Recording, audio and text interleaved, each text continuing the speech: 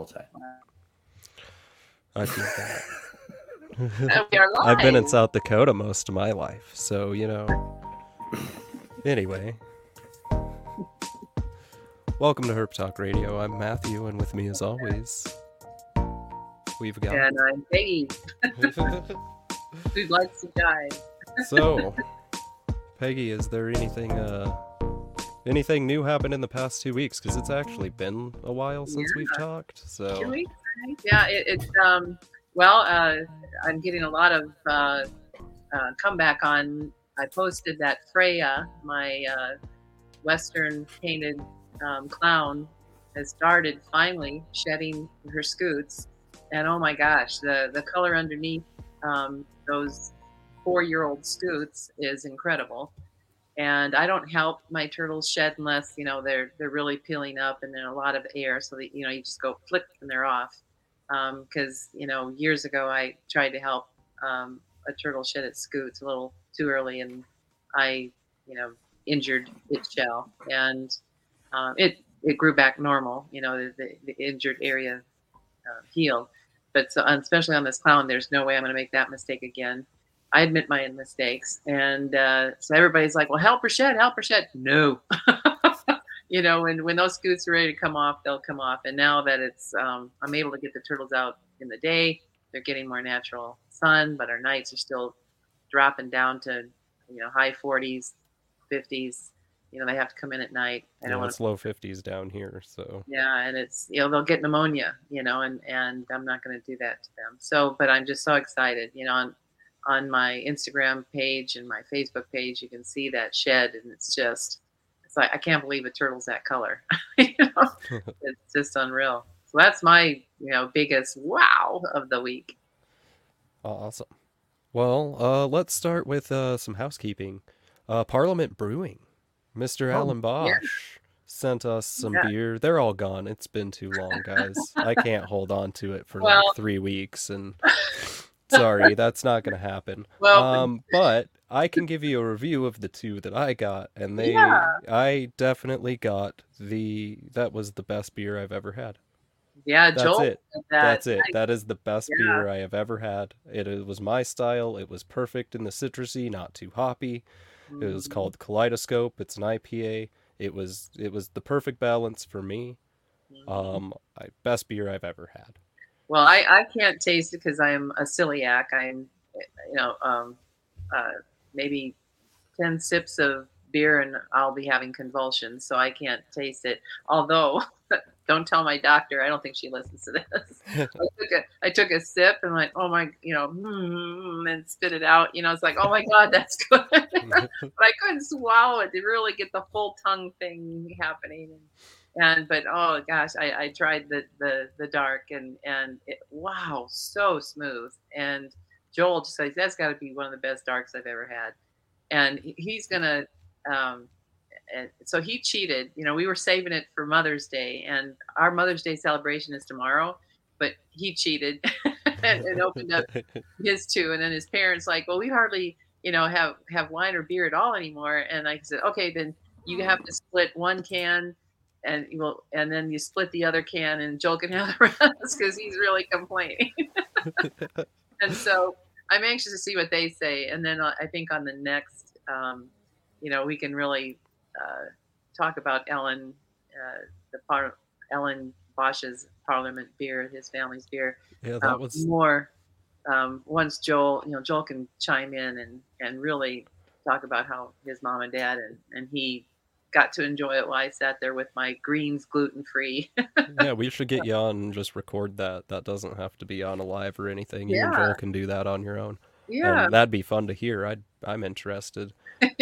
Anyway, he sent 2 beers to me. Both were IPAs. One had like a Pink Floyd, you know, the rainbow the shooting thing? out. Yeah. I think it's called Prism. I bet you. I'm gonna go get those cans. That one was pretty good, but the Kaleidoscope really, really did it. I wish I could find beer like that here.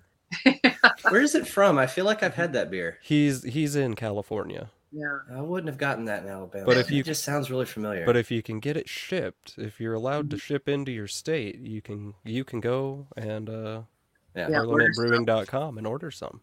Yeah. They'll ship it right to your door. Mm-hmm. Yeah. I don't know if Alabama has allowed that yet or not. We're still very evangelical here, so yeah. I'll have to look into it.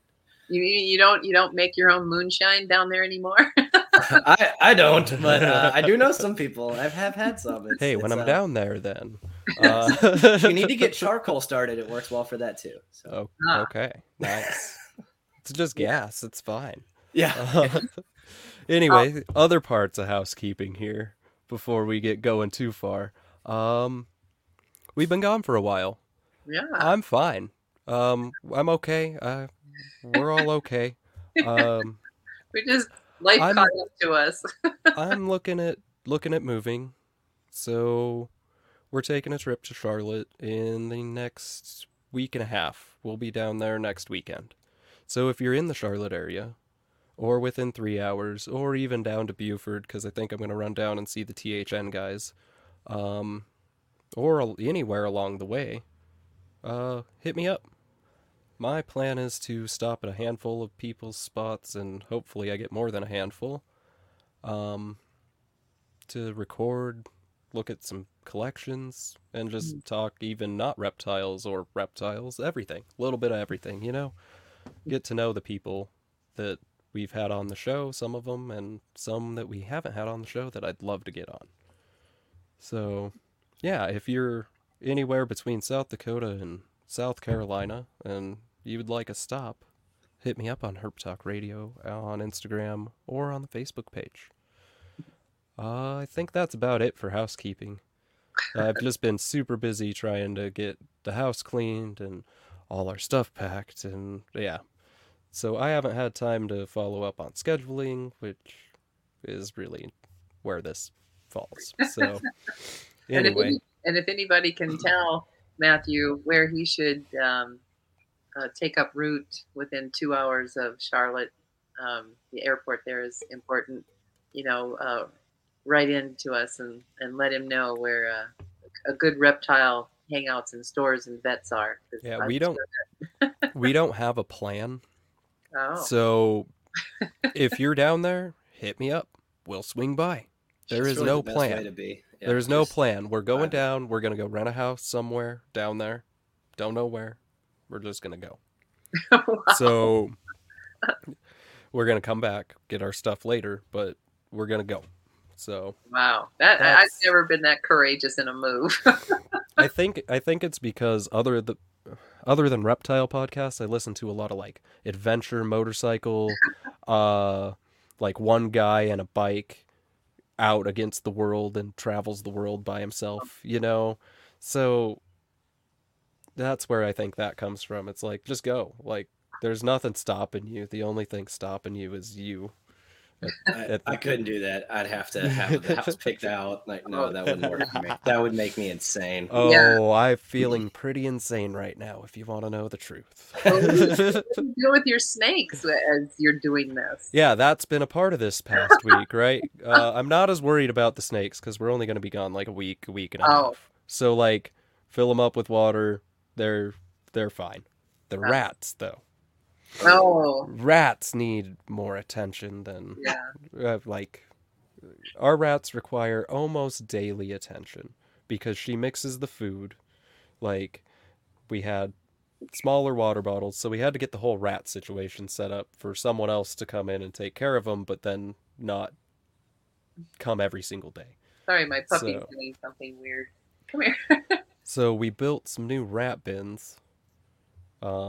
We just cut some like heavy duty totes from Walmart, put some 1/2-inch wire on it, mesh on it.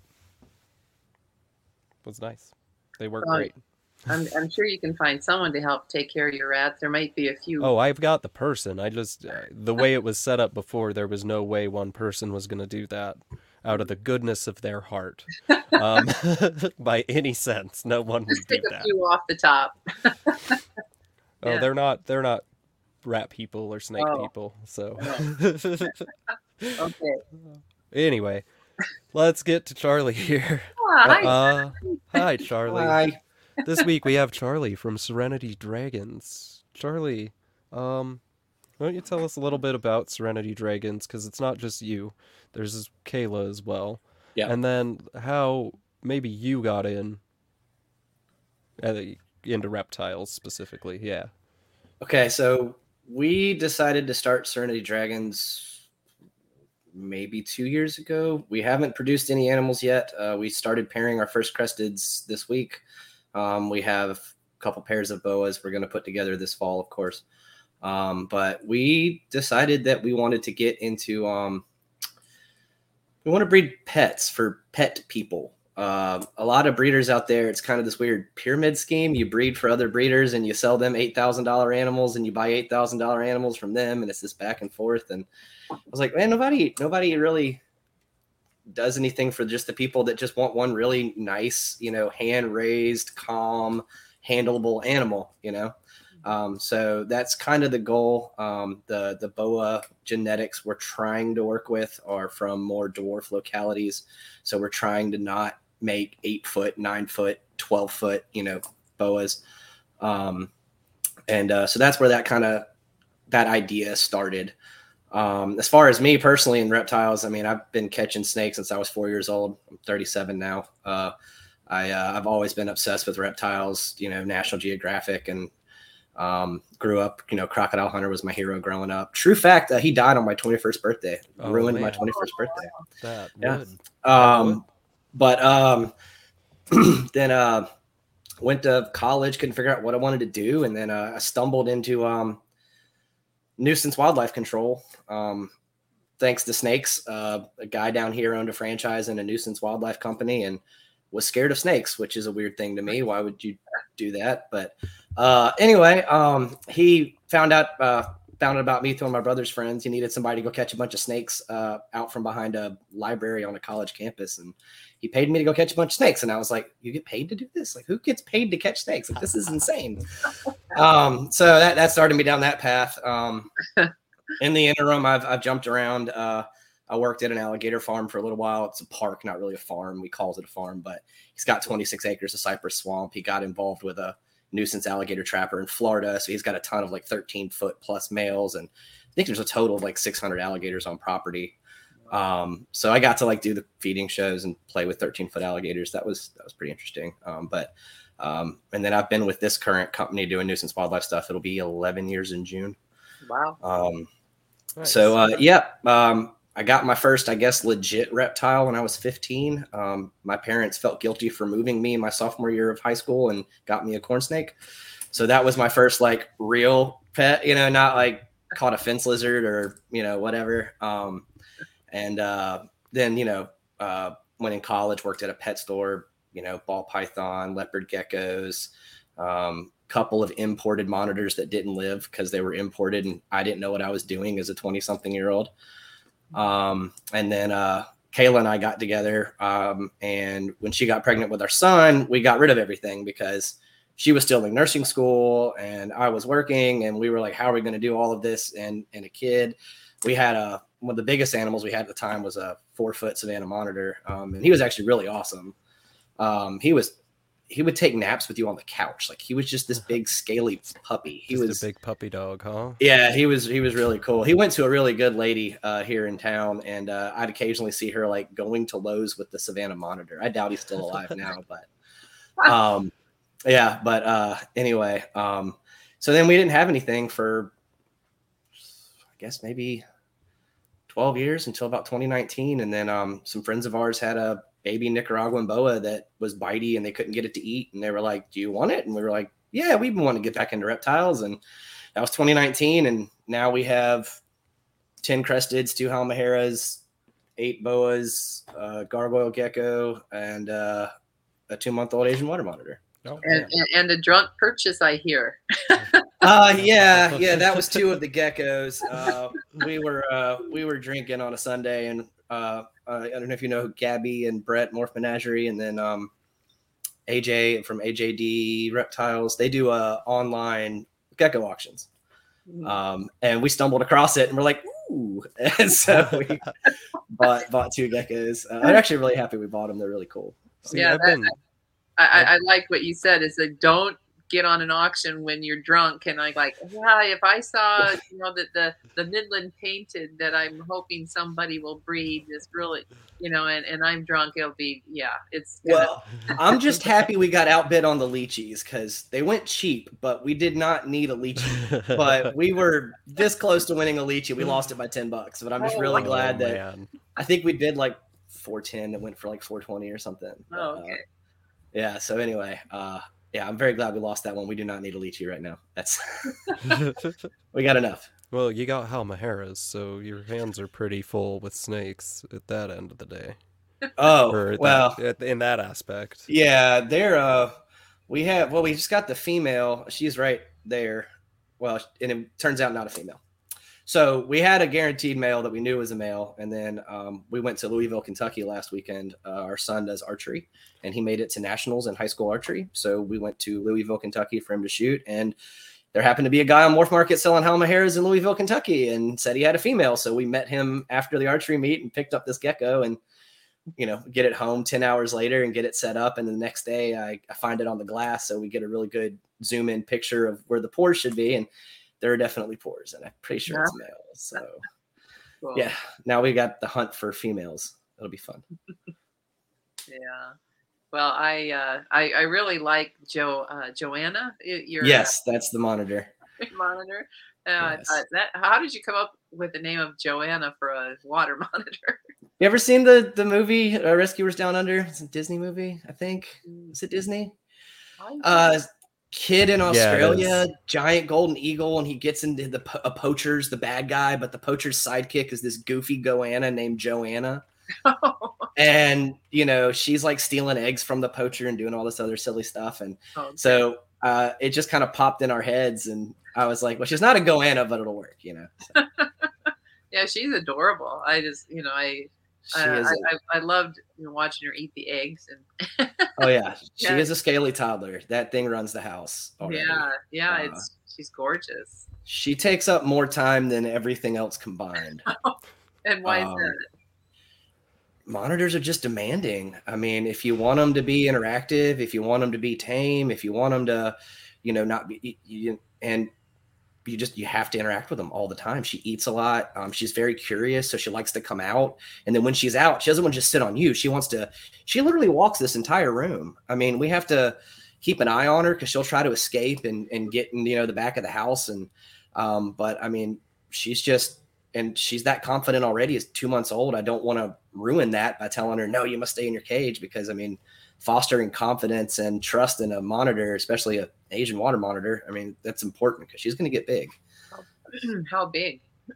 If we're correct and it's a female, 5.5, 6 feet. Oh my. If we're wrong and it's a male, her dad is a mainland Asian water monitor. He's 7 feet, 85 pounds. Oh. Wow. Where will you keep her as an adult? Yeah, that's the fun part. So down here, it does get warm enough, probably about 6-7 months out of the year if we're lucky to keep her outside. So we plan on building a big outdoor enclosure for her. The indoor enclosure is going to be something else we got to figure out down the road, because that's going to need to be, even for a 6 foot, I mean, you're talking a 12 by 8 by 6 or something. I mean, some massive thing. It's got to have a water feature in it because water monitor. And that's going to be a trick. It's like dedicate a good chunk of your yard to it. Well, yard time, money. I mean, that's the thing people don't realize when they buy one of these is like, she was cheap. She was captive born and bred by a friend of ours. My buddy, Dan Kraft, he owns Emerald Coast Exotics in Pensacola, Florida. So she was handled twice a day since she was hatched. So when we got her, she was already super tame. But I mean, she was cheap in regards to reptiles. I mean, she was only $400, but I mean, you're talking that enclosure to build it in the house, not including the one outside. I mean, $4,000 to $6,000. I mean, not, this is why I haven't got monitors at all. And I put in for the Fat Man contest. I did too. I don't know. Bill Bradley. But that's a Mertens. Bill Bradley might get a phone call and just, hey, Bill, you want a Mertens for your Well, they're not going to give it to you unless you have 2 weeks to prove to them that you have an enclosure for it. Yeah. Or they won't let you have it. Right.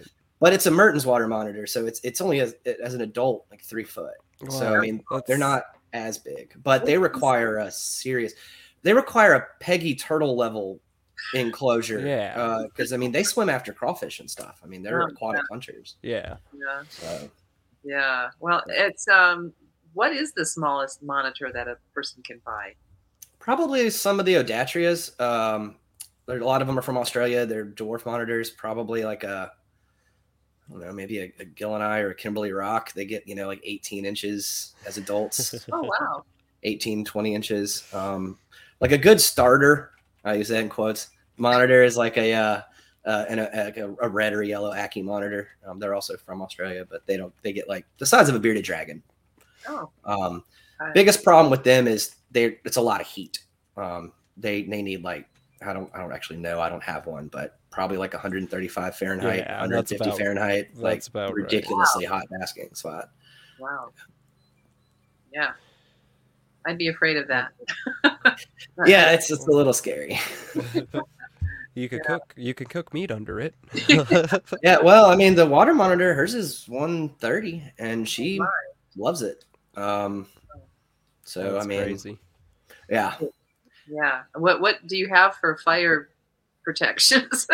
Well, I mean, I was talking to a friend of mine who's a contractor. I told him that I need to get with him and get some of the what are they called? The ground default outlets. So if something shorts, the outlet itself has a fuse in it, and the IF, whatever. GFIs. GFIs. There you go. Ground fault. Yeah. That's I just had a few of those installed myself, and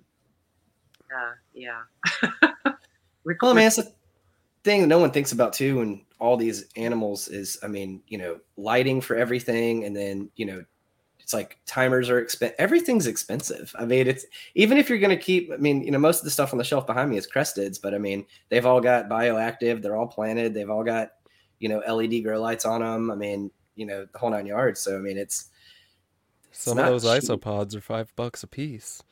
Oh, try more than that, 20. my friend. No, try some of them are 50 to 80. Holy crap! What? I think I saw one that was even more than that. Really? Yeah. Jeez. Yeah. For pill bugs. I think like 5 rubber duckies at the last reptile show was like $300 or something crazy. Holy cow! Yeah. That's I don't have any of those isopods. I got the cheap ones that I can put in my enclosures that I don't care if the geckos eat them. Like, no, yeah. And that pyramid scheme brain comes into effect. Like, I just need 5 of these isopods. I'm sure I can get.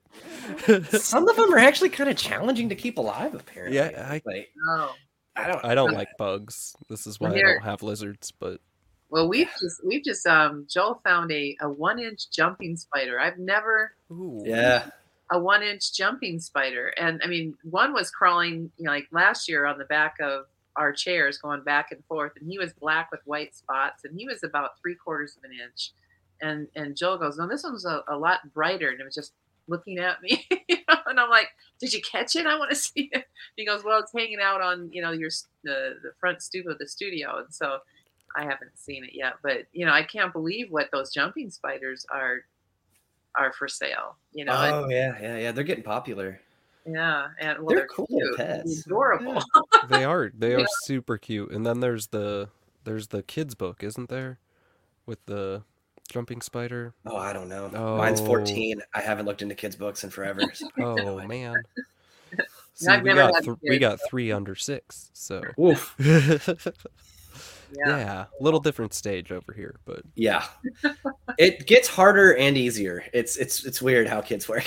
No, I'm noticing that the 6-year-old is easier, but yet harder mentally harder, but easier to deal with. Much easier. When they get into 7th or 8th grade, that's when my neighbors and my friends have said, that's when it all went wrong for me too. Yes. Our kids listen to you and Joel better than they do us. And I go, that's because when they're on our place, riding our horses and having to do chores to ride our horses, no means no, and that's it. Yeah. Boundaries are important. Yeah, very much. Yeah. So I've raised more teenagers than my friends with teenagers because I took teenagers in from other households and worked with their probation officers and such. And so, yeah, I worked with kind of like kids at risk things. And so I've been trying to educate some of my friends like, well, your kids haven't reached this stage yet. And yeah, they're this getting is close. Yeah. But I'm too old for that now. in my Well, in my 40s, I could really be the extra mom, but at 66 now, it's like, no, I'm too tired for that. Well, you and Kayla would have a lot to talk about. For the first 7.5 years that she was a nurse, she was a pediatric psych nurse. So, yeah. Ouch. See, she does. It's okay that we didn't have Kayla on because now I have an excuse to get Kayla on There a you different go. show, and that helps my scheduling problems, right? So, well, I have a few biologists, especially hi John. I bet he says he's always listening. John Marshall, who's done a lot of research in turtle biology. We can have him on. So he's really fun. He gave me a book on how to speak Southern and how to spell speaking Southern. DAWG is dog. Do you want to make a bet right now, Peggy? How long? I'll bet you that over the course of me recording these videos while being down in North Carolina, I will bet you that you will hear the change, and I will be converted into talking a little more like this, which is fine because I kind of talk like this anyway sometimes, but you talk like a cowboy. Yeah, well, I don't know why South Dakota people think they're Southern, but they're not. Well, but we all do think we are sometimes. I don't know. Maybe it's all the country music around, and all the cows, and we are the cow country. So this is one thing. I North and South Dakota should have been divided as West and East Dakota on the Missouri River, because on the West Dakota, all the cowboys and they all talk like this. They're really fast, kind of Southern talk, and then on Eastern farmer territory, everybody talks like diction English, like Tom Brokaw is, and that's where I was raised. And so, but living out here in the West, some of my words come out cowboy. See, I confuse a lot of people because my dad from Pennsylvania and my mom is from Alabama, and so I have this weird. People are like, where are you from? I'm like, Alabama. They're like, no, you're not. Yeah, I was gonna say you don't sound like. Let me have some whiskey. It comes out pretty bad. My grandpa's from Georgia, so he still has that deep Southern, like it's school, not school. Yeah. So he still got that, even though he's 90 years old. So I think I took a little bit of it. Yeah. So now is it reptile keeping, Matthew, why you're moving to the South with more humidity and more warmth? No, it's Matthew keeping. Okay. The reptiles will be fine anywhere I live. I could live in Alaska. I got a heater for them. Matthew needs the sun. Well, Matthew is tired. Okay, I'm very tired of the freaking cold. Okay, we went to Missouri on a trip. It was 40s and 50s, and they were all complaining that it was cold. And I came back, and there was 6 inches of snow on the ground, and it was 18 with the wind chill factor of 0. Yes. So I'm done with that. I'm done. Yeah. I cannot do it anymore. I'm done with the winter. I'm done with it. Yeah. See, down here, I actually like the winter because it's already 92 degrees during the day here. And I work outside, so I do for me, too. I'm like, winter, yay! Well, I do too, but winter is no money, right? So I work... You guys probably slow down a little in the summer because it gets too hot, but... It's seasonal. We go through weird phases where like we're so busy we can't keep up, and then other moments we're like, where did all the raccoons go? Like, they got to be raccoons getting into houses somewhere. Why is no one calling us? But I mean, we definitely get peaks like baby seasons right now, so a lot of calls for like raccoon kits and attics and having to get that out, handle all those problems, and then the fall is like flying squirrel season from doom and bats. Dude, so many bats getting in houses. Wow. And right now we're up to our eyeballs in armadillos.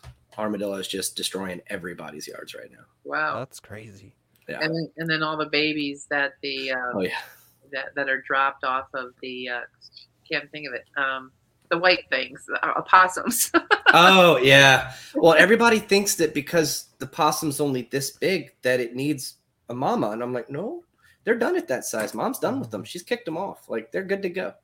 And yeah. Well, some of them that carry 12 to X amount of babies on their back, and then they run off and leave a baby this big. Then now what do you do?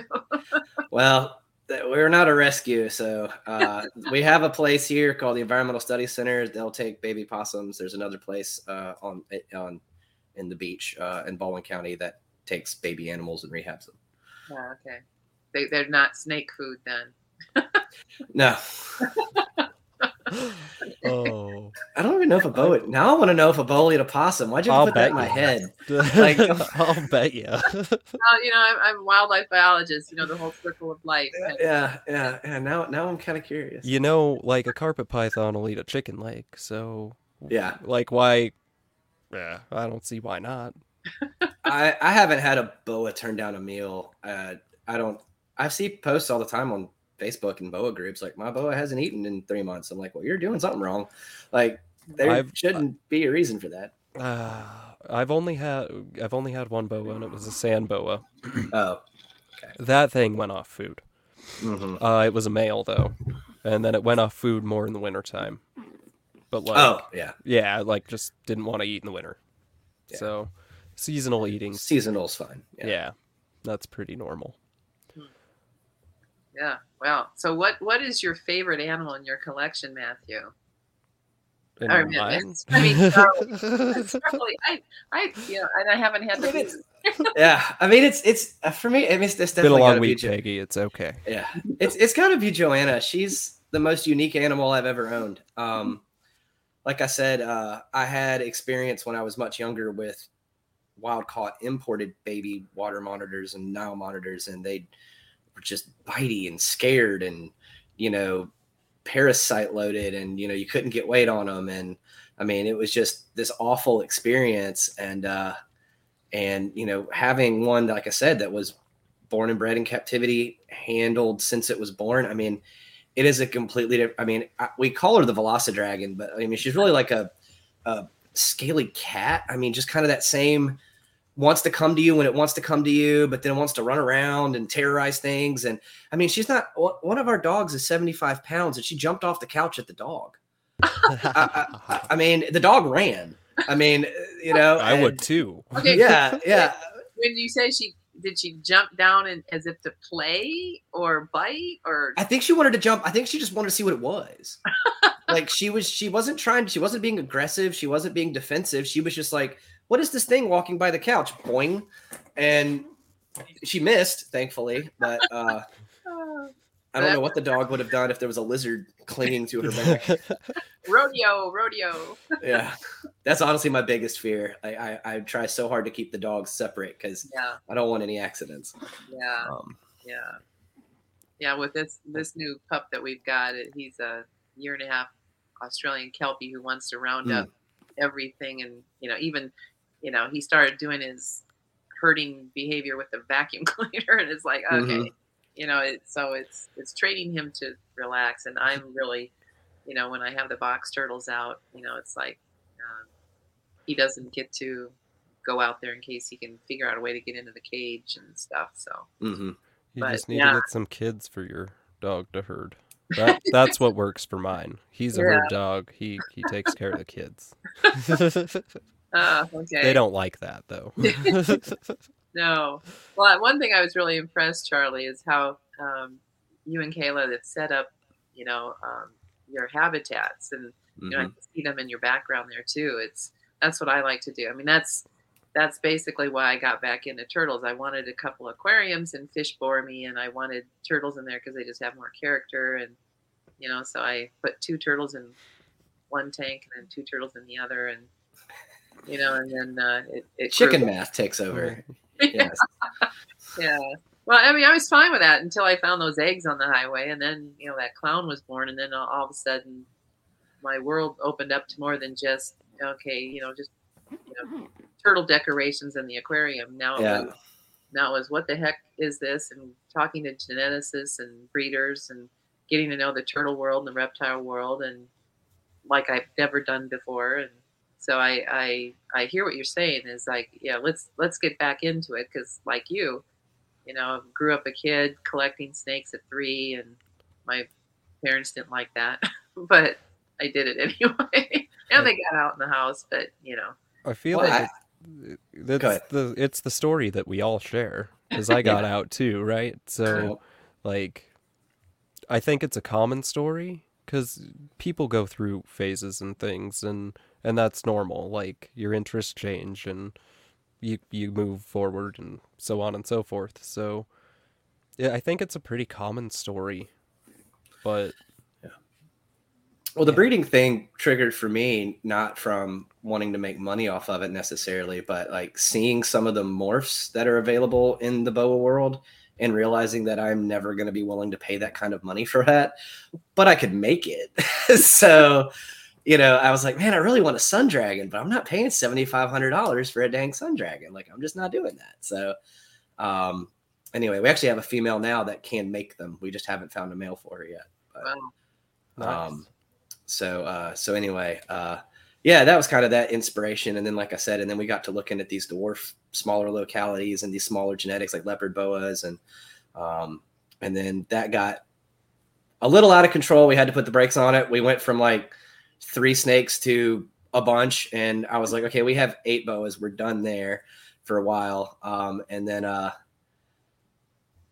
weirdly enough, we wound up getting 3 crested geckos from a local lady in a parking lot at Walmart at 10 o'clock at night, because she was like, it's Christmas. I have these baby crested geckos, and I'm just trying to sell them so I have some more money to buy my kids Christmas presents. And we're like, do we really want crested geckos? All right, whatever. And we went and picked them up on a whim, which is a terrible reason to buy a reptile. Do not recommend. And they were tiny. I don't even know if they were 3 grams. They were very small babies.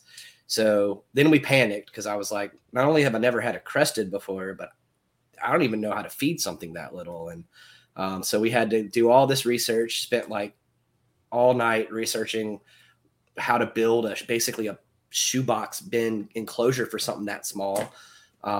Did that, grew them up. Now they're all, I don't have the weights near me, but they're all over 20 grams now. They're doing fine. Nice. So yeah. But that was an adventure. So yeah, I definitely recommend do some research before you pick up an animal. And I always say have the habitat. Once you've decided on the animal, build the habitat, and then acquire the animal. Mm-hmm. And because I have a rescue turtle that I was talking to the biologist that I work with to do the releases of the rescues, and I have one that I didn't want to put back into the wild population. This was an egg rescue again, and it has a curved sternum, and I just and she's smaller than the rest of them, and so I thought, well, do we want these genetics to go into the wild, or maybe she'll just be eaten by something, is what I'm thinking. And she goes, oh, just you're more about the turtles, just do what you think is best. And so I tried to find a home for her, and I said, but I have to approve the habitat, at least a 20-gallon long kind of thing, with these amenities, and then all of a sudden the takers were just gone. It's like, what did they expect to keep it in, And so I'm really picky about, to me, and I guess this is me working with kids that aren't my own, but helping parents deal with some kids that needed help. And I tell them that if you get your kid a pet, that pet is your responsibility.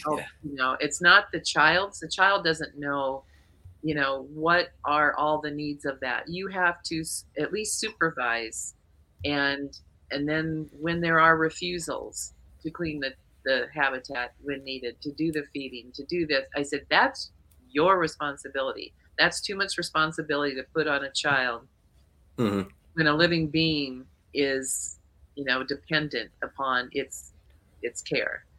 And so I tell them, don't do that to a child, because if all of a sudden something that they do wrong, and this is from my experience as a child, I lost a couple of red ear sliders before I got it, understood like I have to do more, but I didn't get any help from my parents. I didn't get any help from the pet store.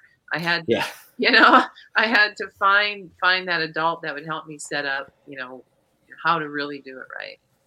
And that's back before the information age too, when you didn't have all the information right at your fingertips. Yeah, you could. Well, I realized too that the older care guide books, like the Complete Guide to Iguanas, for example, it's completely wrong, and they still sell that book to this day. Like the ones you used to buy in the pet stores. Mm-hmm. That's what I went off of, and I'm sure. I mean, I realized just the other day that my brother, we had a pair of collared lizards when we were kids that my parents got us, and he had a female, I had a male, and we put them together. We didn't know any better. We didn't know what we were doing. They lived for a long time, but then the female got really fat, like super fat, and then we couldn't figure out why she was fat, and then she was fine. She was eating, then she was just dead. And literally last month, it finally clicked in my head from, when I was in middle school. It's like she was egg bound. Like, I didn't even know egg bound was a thing. Yeah. And I don't know why that popped in my head like I said, like last month, I was thinking about it. I was like, oh, that's what did that. Yeah. Yeah. And this is why, my children would love that turtle. I go, well, it's going to be your responsibility. That's the first thing I said, because, it's not a lesson. A living being is not a lesson for them to learn is the way I look at it. And no one knows. I mean, I was buying crickets at our local pet store, and I saw this lady looking at like UV lights, and she had like a critter keeper in her hand and something else. And it's like, oh no, she's got a baby turtle. And I was like, hey, did you get a baby turtle? She was like, how'd you know? And I was like, I see what you're looking at. And she was like, no, she's like, I didn't do it. I'm picking this up for a friend on the way home from work. She bought her daughter a baby turtle from somewhere. I don't know where. And in Alabama, it's illegal to sell them under 4 inches, so who knows? But anyway, so she was trying. I was like, look, that's not even going to work for a baby. She was like, well, she's only this big, and I was like, that doesn't matter. I said, you're going to need a pump, you're going to need UV light, you're going to need heating, you're going to need a basking area, you're going to need an area for to get out of the water and walk around. I was like, you need substrate in there because they're going to go down in the bottom. And I said, and I'm not a aquatic turtle expert. I was like, you need to spend a lot of time on the internet. I was like, but I can tell you right now, if you put it in that, you're going to kill it. Yeah. And she was like, oh my God. She's like, she didn't know how they didn't tell her all this when she got it. And I'm like, they never do. No. Because you're not, that's why you got to go through a breeder, right? Because you're buying the information from the breeder. Yeah. Even if you're buying a $25 gecko, you're buying the phone call. Like, hey, I guys bought a crusted from you, Charlie. I'm having some issues. Here's what's going on. If I bought it from you, at least I can come to you and say, hey, if you have no idea what this is, then maybe we should work together and figure it out. Well, that's what we want to do. I mean, Kayla was texting me earlier. A girl on Facebook Marketplace was selling a Exoterra, and so Kayla was like, we need another Exoterra. Wound up trading her a bunch of our bioactive stuff for the Exoterra, so we gave her like basically the entire starter kit. We gave her the dirt, the springtails, the isopods, the plants, the everything, the drainage layer. Like, we had it all in a box with directions. Like, here's how you set this up. And apparently she can't get the gecko out of its old enclosure to get it into the bioactive or something. So I think Kayla's going to go over there tomorrow to help out. But, but that's kind of the deal. I mean, you got to find mentors. You got to find people that you can talk to and sadly, there's a lot of elitism out there and people that instead of trying to help just immediately cut you down and tell you you're an idiot and you shouldn't have that animal. And, I mean, we had a guy jump our bones over Joanna being in the sink in the kitchen because she likes to go swim in the morning. And he was like, I can't believe you don't have her in a plastic bin. If you can't afford a plastic bin, then you can't have this animal. And we're like, whoa, hold up, dude. Like, it's a nice we have a big like barn size sink, and we put warm water in there. We temp gun it so it's the right temperature, and we put cork bark in there for her and rocks so she can climb, and she jumps out, runs around the counter, she eats her breakfast sometimes on the counter, and then jumps back in the water, takes her morning poop. Like, it's a whole experience for her. And that's the other key, the morning poop, right? Oh yeah. Like, so I don't have to clean that water bowl. Yeah, more you than, don't like, have to 4 clean the times a water day. bowl, Yeah. right? You poop it in the Right. bathtub or the sink, get it out. Yeah. But then I mean, go again, back in. that guy had no context other than a video of a lizard in a sink, and he just concluded that we couldn't afford a plastic bin. I'm like, what? You don't need that monitor, blah, blah, blah. And then he started calling us Alabama Hicks, and we didn't know anything. I saw that on Instagram. Yeah. Yeah. That was favorite. Yeah. Oh. Oh man. So anyway, I was just like, dude, what is your deal, man?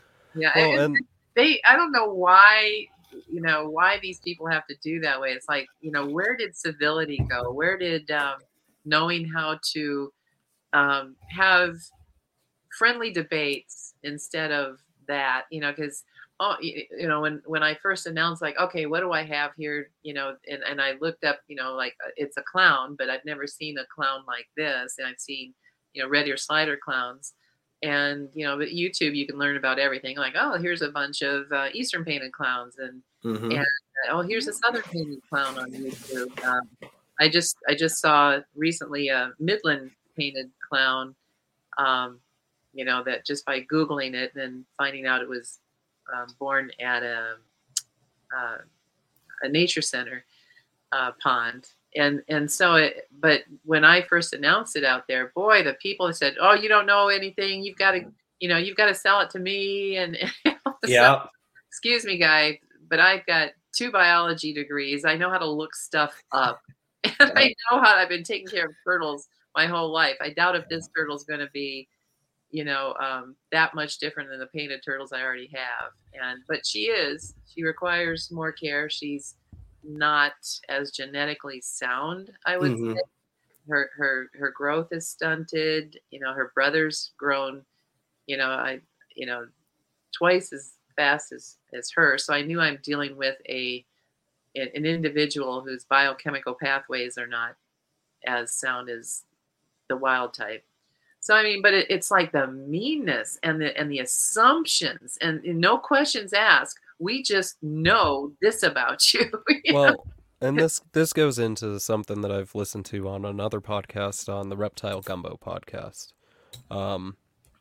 where they got a chameleon, and they got a chameleon from a very reputable breeder that they know, that they've had on their show, and they went to the chameleon groups and they posted pictures and they're like, hey, look at my new chameleon. And they have plastic plants in there. And they got railed for the plastic plants. Oh, yeah. You're gonna kill your chameleon having plastic plants in there? And I guess he left a comment like, yeah, all I did was say, hey, look at my chameleon. I didn't ask for help. Yeah. So oh, no. Facebook... Meredith, no. Sorry. Okay. I didn't know if it was mine. So Facebook and those groups are just... It's just the loudest voice wins, and the loudest voice isn't always the best. No, I the loudest voice, if they're obnoxious, lock. Well, it's like Kayla's made some friends on Instagram, and when she works the 3 to 11 shift at her hospital. So if she gets home, I'm already in bed. So to unwind, she gets on these Instagram lives with some friends she's made on Instagram. And they were talking about something, and she was showing one of the boas off, and our female boas are all in 6-foot enclosures. We don't keep any adults in a rack, and I never will. And that's just the way we do things. And dude jumped her about having boas in a 6-foot enclosure because it was a waste of space and money. Oh, too much space. Yeah, because adult boas only need a 4x2x2. I'm like, so you want me to put an almost 6 foot, a 5.5 foot animal in a 4 foot by 2 foot? No, like, I'm just not doing that. Like, no. Yeah. People have weird opinions, man. Oh, man. Well, and one of my issues with the podcast and why I kind of took a little break, if you've made it this far and you're very interested in that, congratulations. One of the reasons is the theory of the echo chamber. The echo chamber's on Facebook, and it's just everybody reverberating the same stuff. And I felt like maybe I'm contributing in a different sense, not in the Facebook way, but in the podcast realm. So I'm going to try not to do that and be more open. But I feel like the podcast realm could become an echo chamber if we're not careful. Some podcasts I've listened to kind of are. So, well, if you want controversy, hey, turn me loose. No, you're the one I want to sick on it if I do. I grew up in the 60s, baby. I know how to make a stink. But I don't want to be contributing to an echo chamber, whether it's a good echo chamber or not. It's still, we're complaining about an echo chamber on Facebook of bad stuff, but if we make an echo chamber of good stuff, is that just as bad? Well, I think the echo chamber, no matter what you do, when you befriend people, so say Matthew and I, we hit it off and we start messaging a lot and I come back on and we become friends.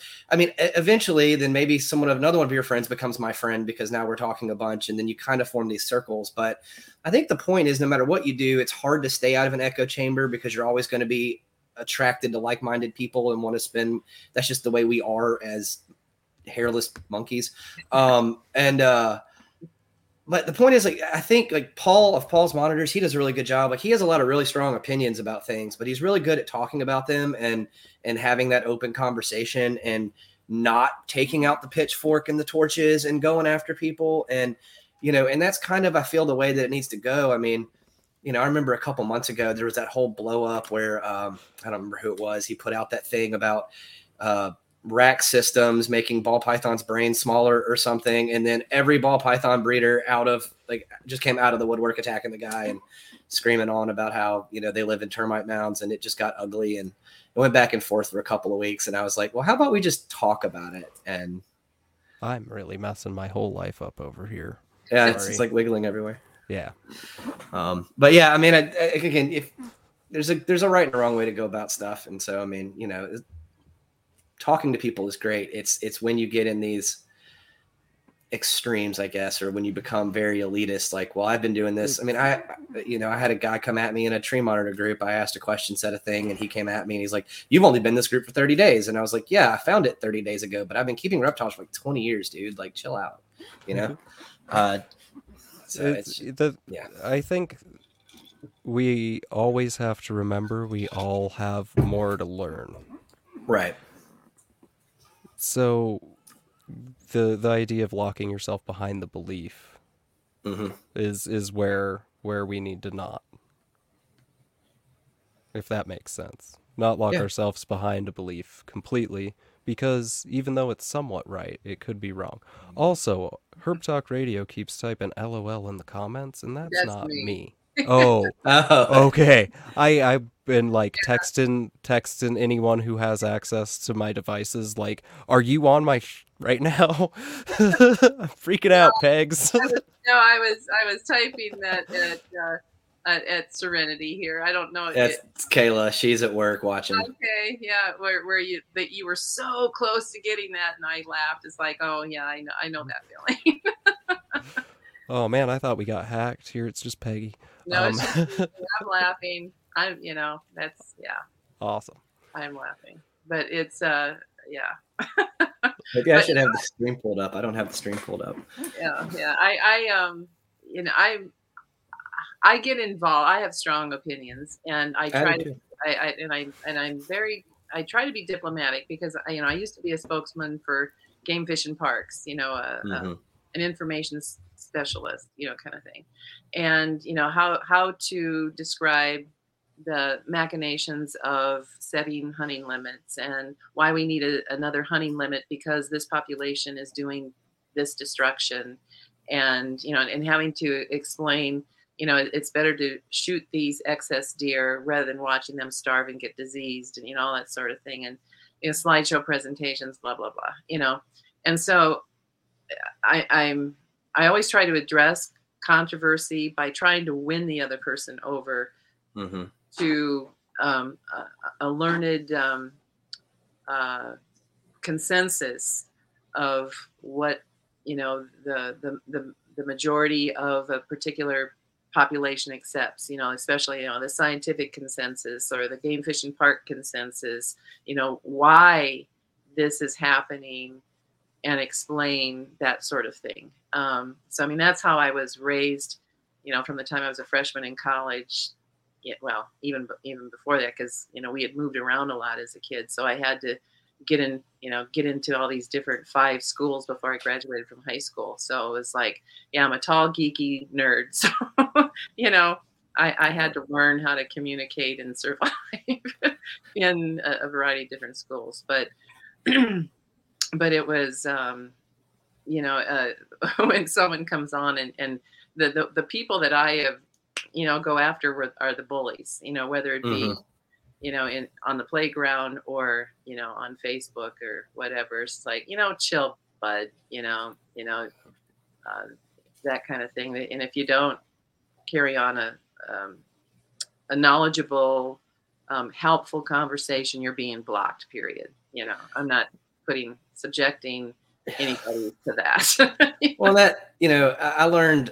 I finally learned this lesson. It took me a while, but I finally learned that arguing with people on social media gets you nowhere. If they have an opinion, you're not going to change it. No matter, you could pull up studies and link the study. They don't care. Right. But if their question or their debate that the reasonable people can learn something from that topic, even though that person is putting it forth in a very adversarial way, I will try to help the people. They might agree with that question. They just don't agree with, what's being tied to it. So I try to answer the questions as knowledgeable as I can. And then, but if the person just comes back with, attacks, it's like, okay, block now, It's one of my favorite pastimes, though, is going back and reading the old forums, all the arguments about stuff. People were so passionate about it, and it's because we didn't know, but some of those make good reads. Yeah. You got to be open to learn everything, whether it's husbandry or whether it's, in my professional life, when it comes to, nuisance wildlife and conservation. I mean, things change, information changes, stuff we thought was correct isn't correct. But man, I mean, it's once people it's almost like indoctrination. I mean, I'll tell you, the one that kills me the most, and I've dealt with it my entire life, is you can argue with people down here until you're blue in the face about cottonmouths not chasing people. They will tell you that a cottonmouth will chase you. They will tell you that their uncle, brother's cousin's nephew died while boating because he fell into a nesting ball of cottonmouths in a lake that doesn't even exist. I mean, you will hear some absurd stories. I had a guy, he wrote, a cottonmouth chased his bass boat for 1.5 miles down a river. I mean, and you can present to them all this, and I'm just like, I have so many thousands of videos of cottonmouths in my line of work of me walking up on them in thigh deep water, and they go away every time. I just must find the defective ones. I haven't found a single one that, and it's just that kind of stuff. Like I said, once they've got that idea in their head or they've heard that story enough, I mean, it's just game over. Well, and then you're talking about conservation, when you try to, we need to cull these deer because they're going to get diseased. You can't kill the deer. Oh my God. It's about emotion at that point. It's, I get that too. We have to do the most controversial thing we get to do is Canada geese. People get real attached to Canada geese down here, even though they don't go back to Canada anymore. They just stay here and breed and poop on everything. And you'll have a 2-acre pond that has 300 dang geese in it, and the water's going toxic. They're killing all. I mean, it's awful. And so we have to go in and remove the geese. And people are like, well, I don't understand why you have to do that. And I'm like, well, what do you want me to do with them? I'm like, you can't take them to Alaska. They have a homing instinct, the gift of flight. They'll beat you back home. I mean, what's your plan here? You want them on your property? You have a lake. You want to clip their wings and keep them there? By all means. Oh, I don't want them. Okay, well then shut up. If you don't have a solution. Yeah, and like I always said, they can go in, when you have an overpopulation like that, and they are destroying, this habitat or that. They can be killed humanely, and we do have homeless populations and the poor that can have a goose. See, Alabama won't let us do that, and it drives me crazy. Really? Yep, can't do it. Wow. Somehow, for a little while, farmers were able to bring deprivation deer when they had to get a depredation permit because deer were eating their corn or whatever. They were able to do it, but we can't. We have to dispose of them. We're not allowed to. Hmm. I don't know if it's because of our nuisance licensing. I'm not sure what it is, but that is a big no-no. Or, they maybe have to be tested for disease and all that sort of stuff, and you don't want that chain of instances to make that possible. Yeah, I don't know, but yeah, we are. That's strictly verboten. Interesting. Alabama's weird. I was in Montgomery. It's not the worst though. You guys aren't Mississippi. That's whatever you. I mean, I don't know. I've never been to any of them, so yeah. No, I like Alabama, Georgia. Well, Georgia's all right, but Mississippi is fine. I don't like Louisiana very much. I like to skip Louisiana and go straight to Texas. Fair enough. So, when you do a nuisance call for like a gator or even a snake, do you just remove and relocate, or is your state laws? What are your guys' state laws in Alabama? So we're not allowed to touch alligators or black bear. Okay. That is Department of Wildlife, so that's game wardens only.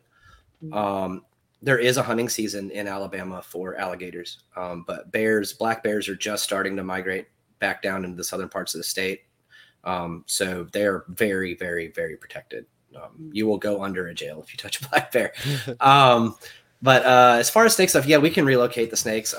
Alabama recently outlawed the possession of eastern diamondbacks. You used to be able to own any venomous snake. You could keep it as long as it was native to the state. And they just, I think it was last year, maybe outlawed. You can't keep them anymore unless it's like a zoo situation or an environmental center where you have for education purposes. But you can relocate those. They still allow that. So the coolest encounter I ever had actually was a black pine snake. I don't know if y'all know what those are. Yep. I would love to keep them. They're in pits. Okay. Well, they're endangered down here, like critically.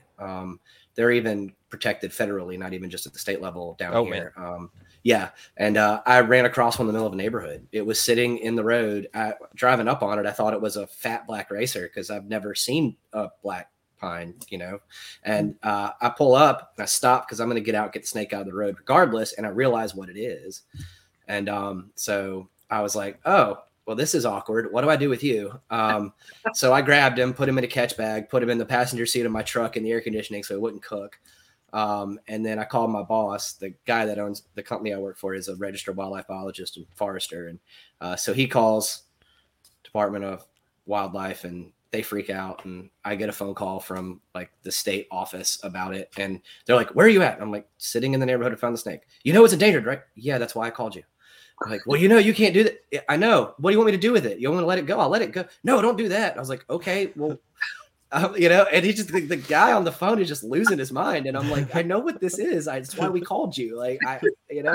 So eventually I was told to take it to some state biologists and it got relocated to a preservation colony where they're trying to get him to breed, which is great, out in some piece of land that no one knows where it is because it's so heavily secreted, I guess. But but that was funny. That was the coolest thing I've ever come across. But I mean, that wasn't even, I just did that. That wasn't like we're a private company, so we charge for our services. That was just, I saw this, I knew I had to get it. And that occupied about 3 hours of my day that,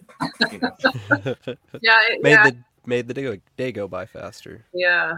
I've encountered some of those where, well, you can't do that. And I'm like, well, I know this is an odd situation because this blue and rusty king snake is not endemic to here. And, it got run over and, it's dead, but, what herpetology report would you like? Where do I file it? Are you sure it's dead? Here's a picture of it. But it was in the middle of a national park and we left it there, but it's, I thought, I said, I know these aren't supposed to be here. So, so whenever Joe and I are out in the national or state parks every weekend.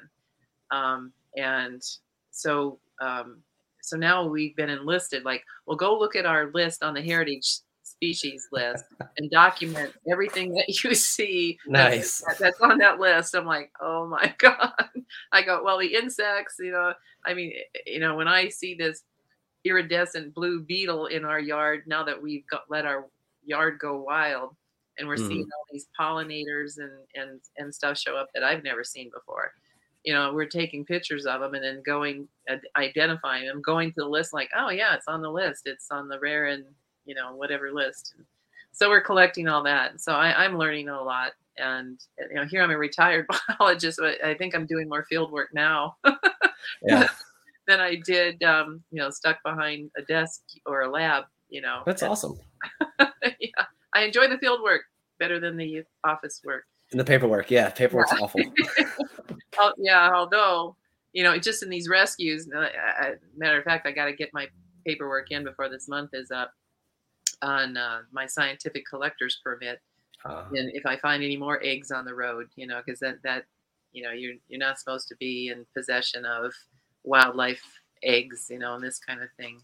I have to document it now with pictures and GPS, and then then when they've hatched, and now I have to release them with a biologist present that we're going to film for public relations, fun stuff, stories. Nice. So yeah, I still have to do paperwork, but it's not as, especially the federal paperwork that it's not. We have to fill out paperwork for.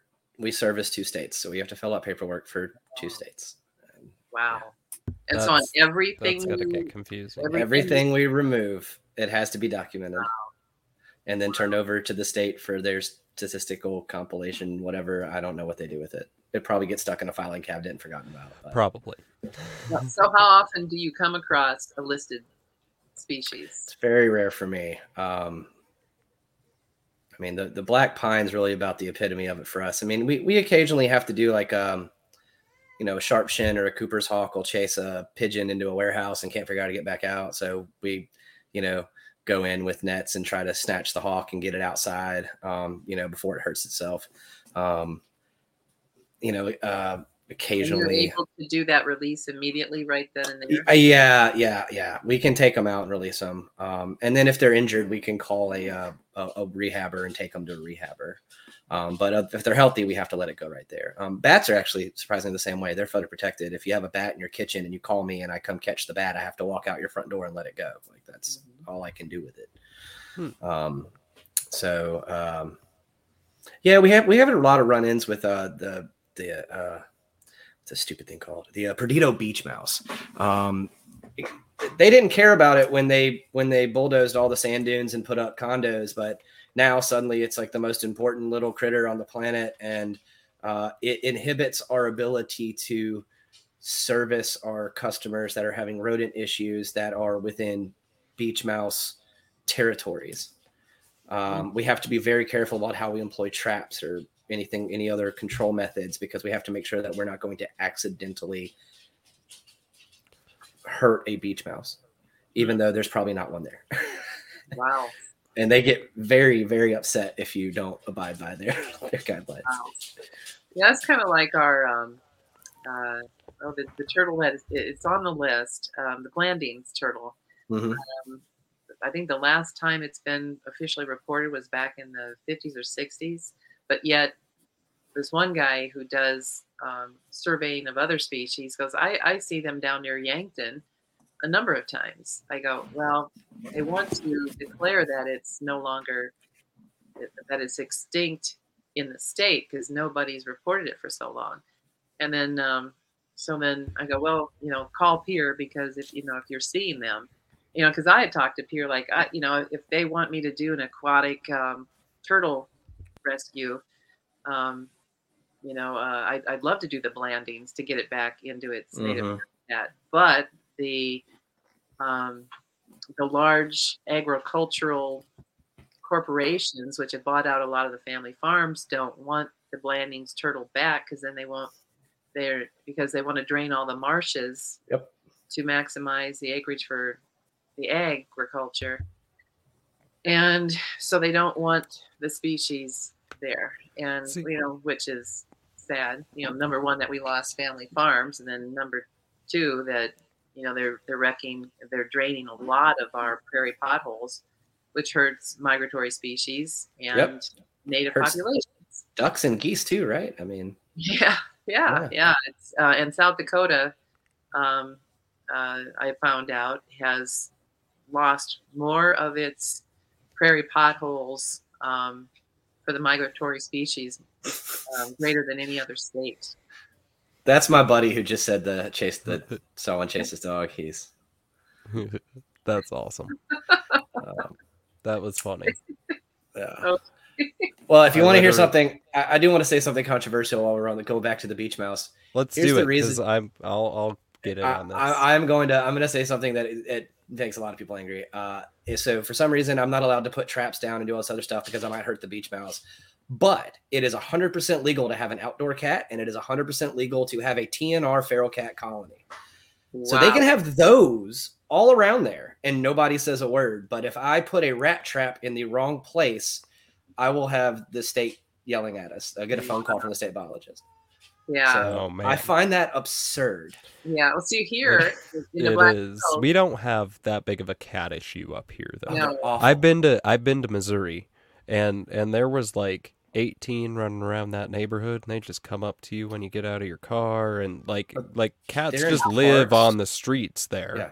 We have coyotes to keep that at bay.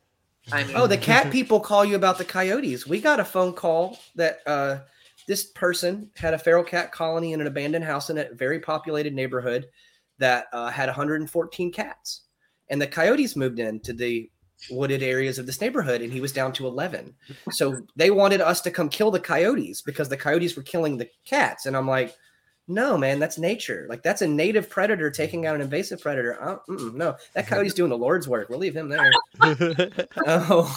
Well, and we had. I'm not against cats, mind you, but I'm against outdoor cats, cats. And I will die on that hill. That's the hill I'll die on too. I have 2 cat babies, but I also they're both injured. They can't, they're rescue kitties. They can't make it out of our 6-foot deer fence. Mm-hmm. And then we don't feed the birds in our yard because in case they can one day jump up and get a bird, so I'm really careful about that. The cats that try to establish themselves in our barn, they don't last there long because the great horned owls and the coyotes just take them, and before we can catch them. But we do have a really good program here in the Black Hills. It's West River Spay and Neuter. They will spay a stray cat that shows up at your place for $5 so that these cat colonies don't proliferate. And, that's what we use to, if cats show up at our barn. Well, they do that down here. It's called TNR. Go ahead. It. I was going to say it doesn't actually decrease the cat colonies because other people who aren't spaying and neutering their cats just dump their kittens into that cat colony.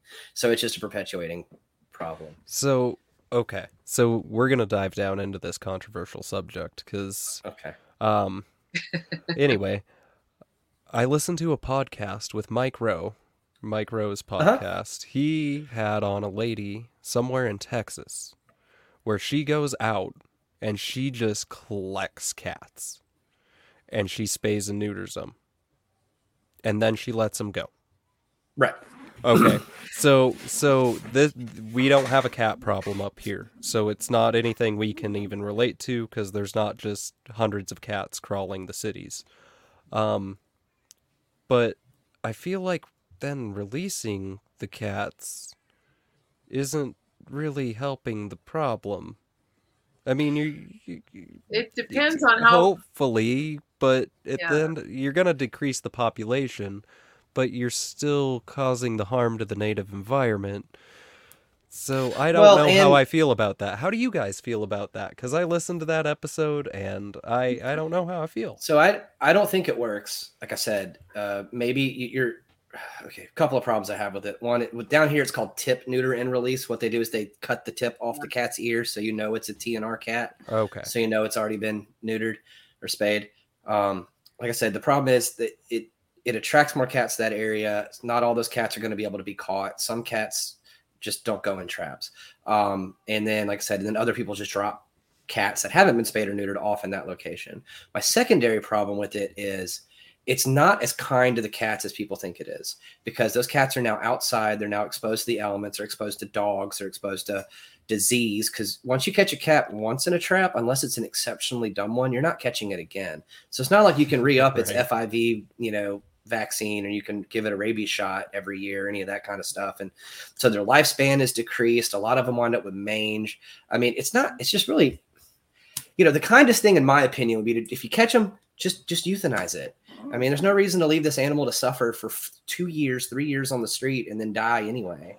Yeah, right. Isn't that going to be like starvation? And like at the end of the day, even if you compare your crested geckos or your boas or my pythons or my pituophis, the life they live in a box in captivity is going to be far better than any life they're living out in the wild, because they have to fight for it. Sorry, Peggy, add on to this topic. Okay. When we've had cats show up at our barn, and we do want, like 2 up there, because they keep the chipmunks from coming in and destroying things that we have stored in the barn. And so I mean, they can wreck my art supplies, they can wreck my sculpture molds, the chipmunks. And so the cats just keep the chipmunks away. The trouble is the coyotes and the owls take the cats, and so now we don't have any cats up at the barn because the predators have removed them. And so now we're having the chipmunks move in. And so okay, now we have a chipmunk problem. And I said, well, let's get a bull snake because they know how to stay away from, the owls and the coyotes better than these cats do. And so we're thinking about wanting to find a bull snake to put there. And what you need to do is you need to adopt a coyote. Well, the coyote can't get in where these chipmunks are getting in, but the snakes can.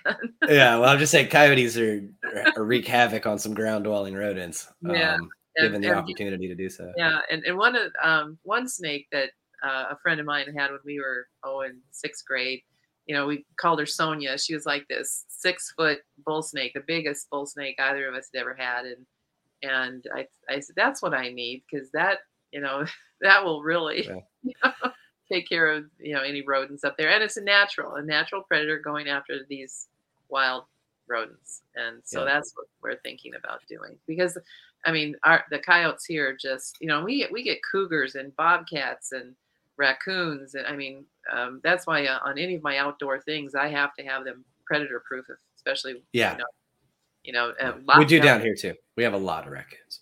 Yeah, and so one of my neighbors and here, though, in South Dakota, they have a predator-proof program that it's a bounty on raccoons and these others, and so we're having that go on.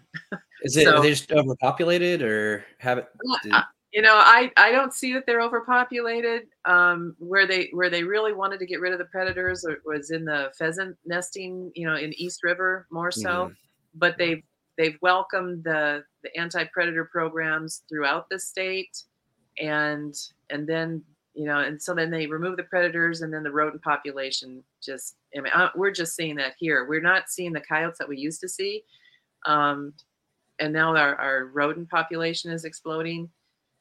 So yeah, I mean, it's and a lot of biologists have really been complaining about the program. It's so arbitrary. And they're not following a census to realize that, okay, we have too many coyotes. They're killing the pronghorn, and deer fawns. Let's take the coyote population down because we're finding this imbalance. It's just, let's just kill them, because why not? We get that attitude down here too. If it preys on something that I want to hunt, I'm going to kill that thing. That's the attitude. Every raccoon, opossum, red fox, gray fox, coyote, it's all got to go, because there's a chance it might eat a turkey poult that I might want to shoot in 4 years. Right. Yeah. And so so now we're at this issue of, what are we going to do for our barn? And, I just go, snakes. Let's get some snakes. That's what I'd do. Yeah. So that's what every single person in my area that posted, like, we don't have bull snakes down here, but our equivalent would be like the gray rat snakes or corn snakes. And I just be like, oh, you need that removed? Yeah, I'll go get it for free. I'm just going to put it in my barn. And I just start stockpiling my barn with rat snakes until a couple of them decided to stay. Heck yeah. That would be my plan. Yeah. Well, you got the black pines. You could stock the black pines. I don't want those on my property because then they'd probably come and tell me I have to move. You know, they'd be like, right. Oh, you can't no, live here anymore. now you're done. This is government property now. Sorry. Yeah, I don't Yeah. Oh. The bush puppy would handle it. That wasn't me. That's Peggy. That's me that did that. I don't know. Yeah. I'm trying Peggy's learning how to control the stream over here. I just nice. It said new comments, and I wasn't able to see the new comments. So I go, well, show the new comments, and it popped up over here. I did send one in the private chat. That might. I saw that. No. Yeah. Like when I left, just that I'd be back. Anyway. So what are you? I know that you guys are just getting started breeding and your stuff is coming up to age, but what's coming up? You got the crested geckos paired, which is very interesting. Mm-hmm. We got one pair. He's see, I don't know, the crested gecko genetics confuse me because it's polygenic, and then I come to find out that a lot of these morphs, they're not morphs, they're just line bred characteristics with, you know, like tricolor is not a true, it's not a, what I consider, I come from like the boa world. So, you know, it's just a gecko that has 3 different colors on it. And then people breed these geckos to make it so that when you breed a pair together, you get a lot more of these geckos instead of, you know, random colors that you don't want. It's a lot of line. That's not true, even true line breeding. It's a lot of selective breeding. But yeah, they're I think they're phantoms, so they're both reverse pinstripes and they're blush throats. I don't know what any of that means, but their genetics match, so we're putting them together to see what the heck happens. The boas I've actually done research on, so those pairings are actually planned. So all right, hang on, what what island locality, I guess, because it's not dwarf species. What island localities of boas are you working with here? So we've got 3 boas that have a lot of Nicaraguan blood in them. One of ours is a full female Nicaraguan, but she's just a bow. Sorry, dogs decided they were going to play it directly behind me. Oh, you're it's a long podcast. There's bound to be stuff happening. I got a baby crying back there. I'm just trying to keep talking over it. Don't hear. So then we have leopard genes, which are from the Sonoran line. So that's a true dwarf locale. Now, how much of that's actually leopard, I don't know, because the 2 boas we've got, they're hypo, and then they're het for leopard, and then they're also possibly het for calalbinism and anery type 1. Okay. We'll see if those other 2 genes prove out. If they do, it'd be a really cool snake. We could get some leopard moon glows, which would be sweet. So you're working with more like Central American boas, not specifically like Pearl Island or Hog Island. Like we haven't gotten that far yet. I'd love to get some Tarahumara mountain boas. I love those things so much. I think they're really cool looking. We haven't gotten that far yet. Okay. Awesome. So now on your genetics that you have espoused in having, is it you know this because it's showing that genetics, or you've had I noticed that you guys in the snake world, you do a lot of genetics testing and can find out exactly what het genes are there, if they are recessive.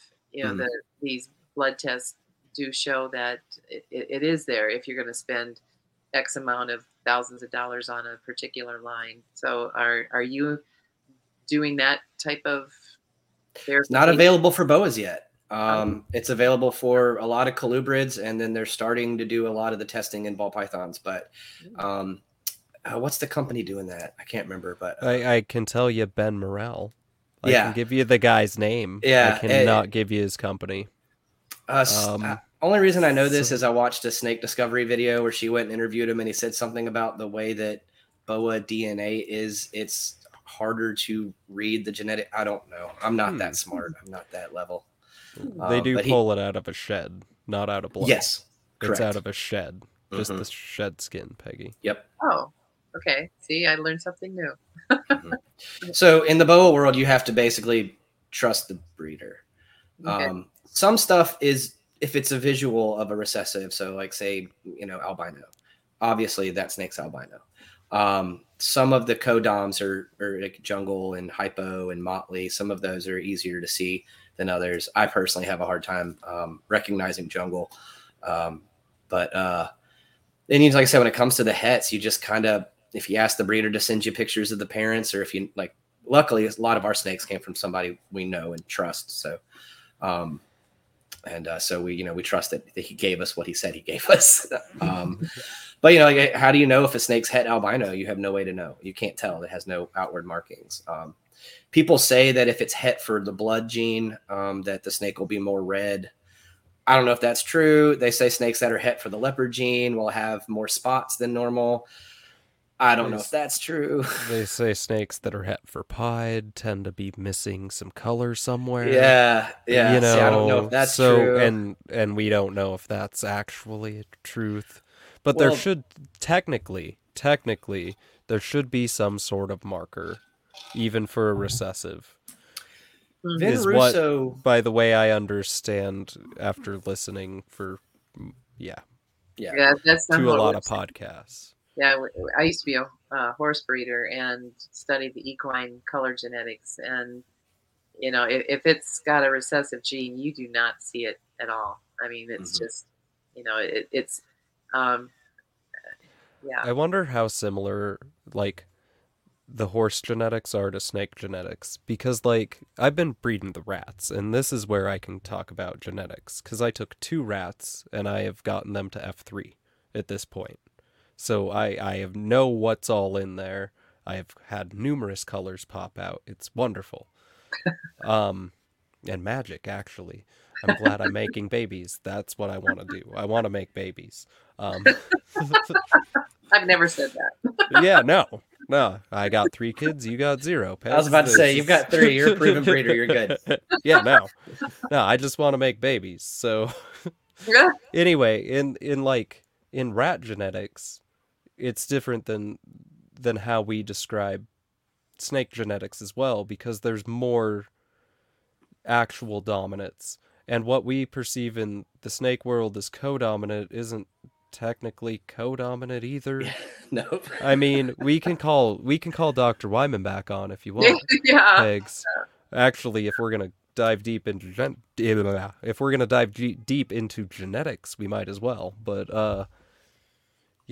what we call codominant isn't quite the same, and I think rats are more similar to the horses, i.e., like I can pop out a black and a brown rat, and those are both dominant genes. So, well, that's like if you breed 2 mutts together, if you don't know what they're, you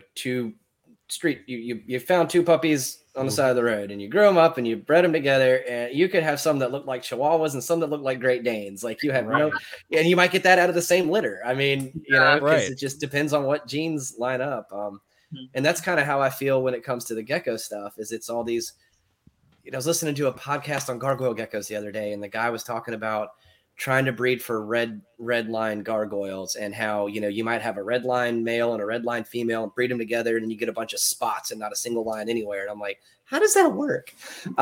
So, it's kind of that same deal, like you're saying with the horses. You just, you don't know. And so that's where the lineages come from in the gecko world. That's why you see, like on a gecko podcast, where they're talking about, this is Snowflake's great grandson or something, because like Snowflake was this awesome gecko that produced a ton of like white babies with reliability and no other crazy polygenics thrown in there. And but when you're new to the gecko world like we are, and we're trying to learn, and you listen to these old school gecko people and they're talking about genetics in the terms of lineage, you're just like, I have no idea what you're talking about. Yeah. So and I was talking to a guy in the turtle world that's done a lot of breeding just today, and he wanted to send a male to breed to my she's female still. I have another.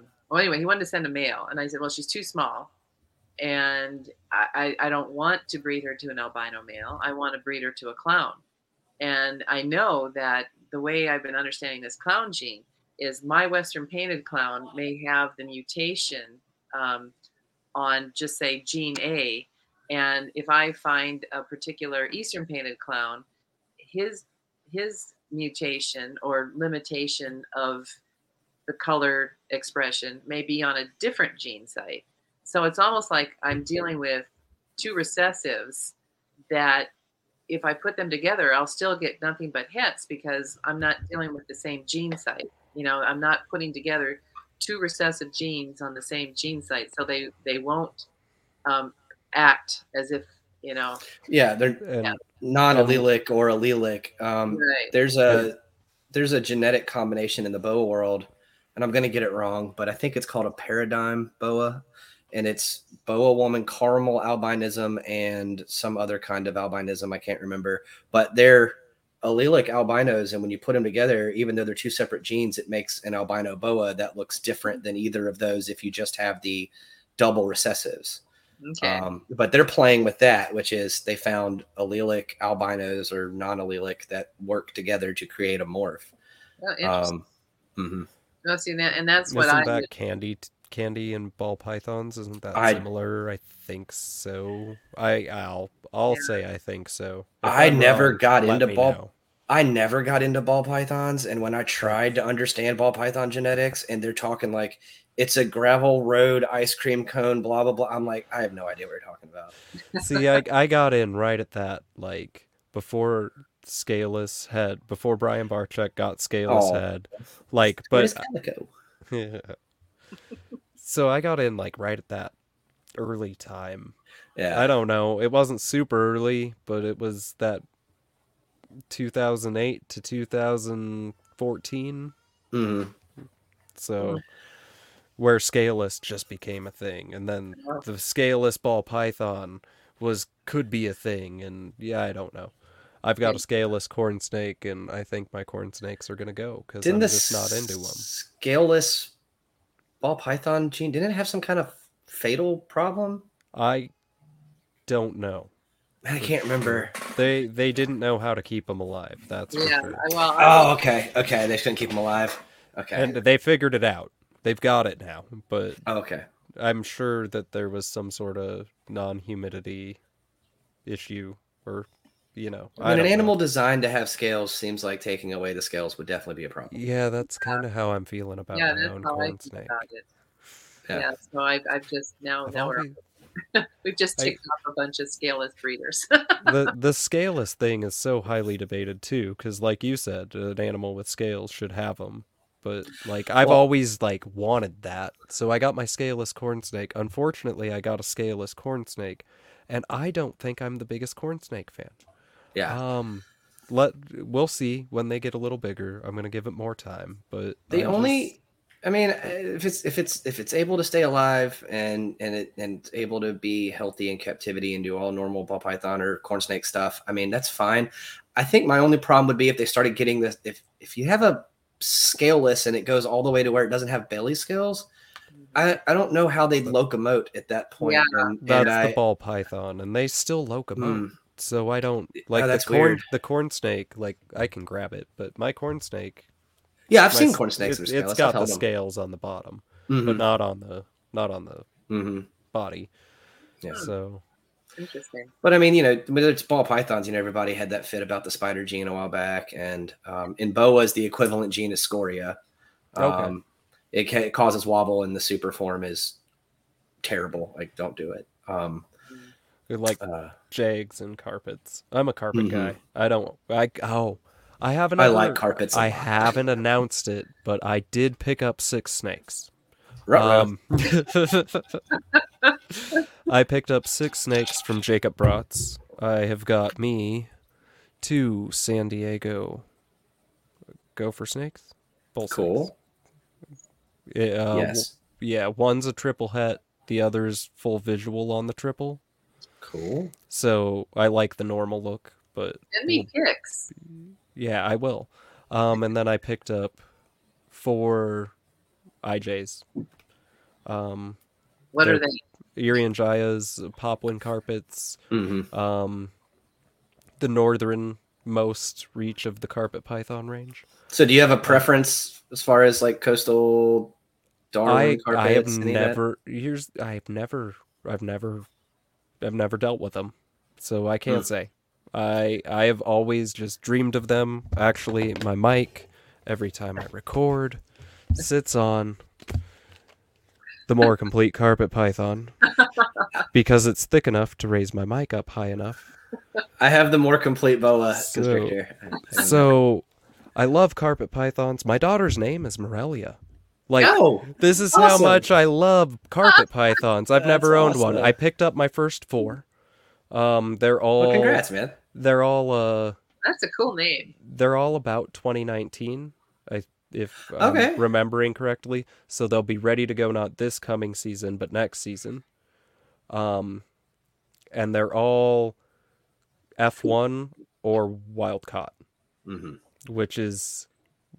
I love the F1 thing. I love the, let's breed genetics to genetics and see what comes. And I'm not even looking for anything super special. Let's just, like, this is F1 of my line on 2 animals. So one was produced by Riley Jiminson. Okay, I don't know who that is. Yeah, he's on YouTube. The other was produced by Jake. One was wild caught. I don't know. I can't remember. I'd have to look where the other one came from. But it's pretty much Jake's original F1 group that he had. Jake Bratz. THN. He had THN. Yeah. So I picked those up from him.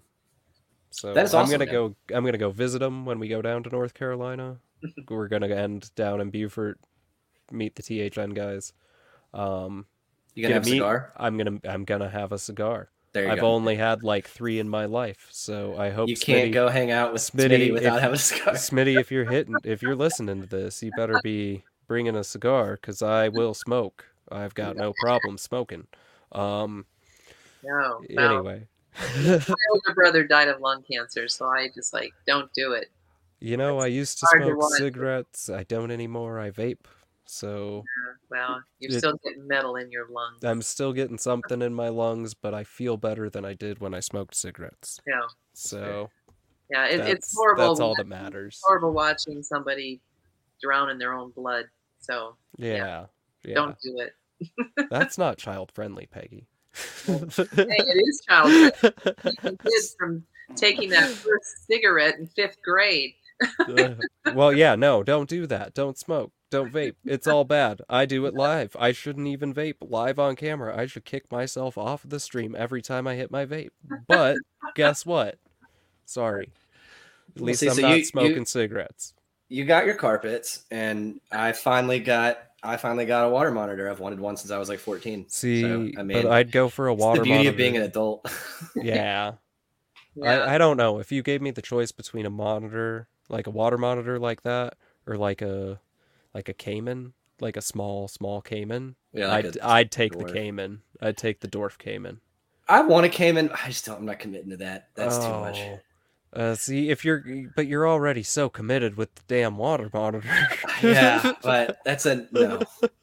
I'm not building a 12-foot pond in my backyard. But it's only going to use the pond. That's true.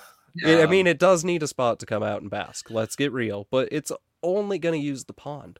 But and the good thing is, if you train it good enough, you can go just swim in the pond with it, and it can be like a swimming pond.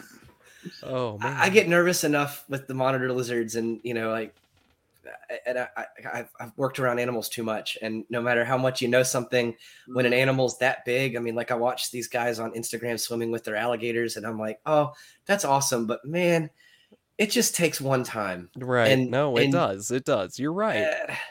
And that's I'm going to make people mad again. Right. The free handling, the venomous stuff, again, it's I don't care. I don't personally have an opinion on it. If you want to do you. But I'm just man, if all it takes is one bad day. Yeah, no, you're 100% right.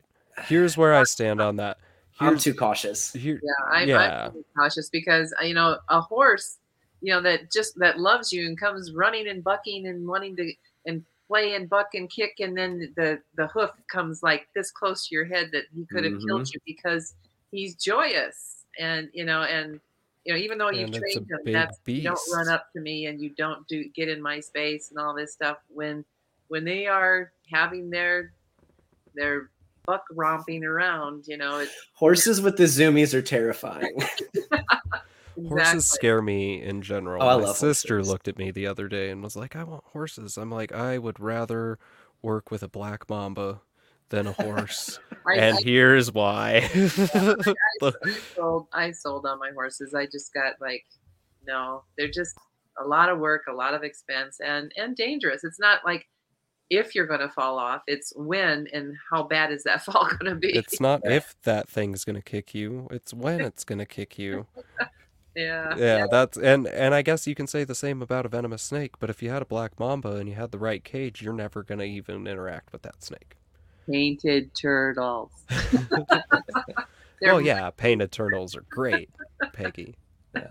I do not have one, but I have been, even though we can, like I said, I can only have native venomous here in Alabama, but I have been I'm not allowed no hots in the house. I've been informed. So I can't even have a little baby cottonmouth. It's just not allowed. Oh man. Well, I don't know. I don't need one. Yeah, no. I play with them enough at work. I don't need any at home. Yeah. I've thought about doing like a venomous, more like a zoo type thing. Ew. Where you can come in, there's venomous there, but then the zoo does outreach as well, to where the venomous don't go, and you do an educational program. But I don't know. I would like to work with venomous. I have done some talks at we have a school here called the Alabama School of Math and Science, and I've done some talks for their field biology camp a couple of times, and I've actually taken cottonmouth and an eastern diamondback to do that talk in that lab, but I had them in vision cages with locks, and they weren't getting they were secure. I would never want to do it. But I mean, they make snake hooks and stuff for a reason. As long as you use your tools properly and you don't get overconfident, know your limits. But yeah, I mean, venomous stuff is not for not for any beginner or anybody who doesn't know what they're doing. Like, you definitely need to get some time and some hands-on and know what you're doing, know how to read the body language of snakes. And I mean, who is it? Who's the other guy? Not Smitty, the other gentleman that's on Snakes Phil? and Stogies. We've had Phil on about a venomous episode. Okay, well he said the best venomous snake is someone else's. Yeah, 100%. Yeah, 100%. The best one to learn on is someone else's. He said he's the best venomous snake is someone else's. I was like, that is very intelligent. Yeah, I don't move them off the road so they don't get run over, and then it's like kiss them goodbye. Yeah. We just have the rattlers here, and we have immediate neighbors that are really deathly afraid of any kind of snake. So we go over there and remove the non-venomous, and indoors I don't feel comfortable enough with to remove I'd wait for Joel to come home to do it, because he used to work at Reptile Gardens, and he's comfortable with the hooks and the periscoping camera tripods that reach out 6 feet. He's got a lot of snake venom on one of his favorite tripods. Tongs.com, Peggy. Tongs.com. Yeah. I got very close to getting envenomated, the closest I've ever come getting a cottonmouth out of the road. The whole reason I was even interacting with it was to get it off the road. And he spun on me. He was a little juvenile, so he was the worst size, that like 1 foot range where they're just whippy and crazy. And he came right across here, and I left a red line in venom but didn't break the skin. Oh man. Yeah, I was very mad at him. I was like, you ungrateful little jerk. I was like, I'm saving your life, and you're gonna respond by trying to kill me. How long was your hook? It was a 4 foot. The problem was I had to tail him to get him out of the road. He started wiggling everywhere and flopping on the road, and I was trying to move him before anybody hit my truck or anybody ran me or him over. And so I tailed him, and I just wasn't ready for it, and he spun, and I wasn't fully focused. Yeah. So those dumb moments.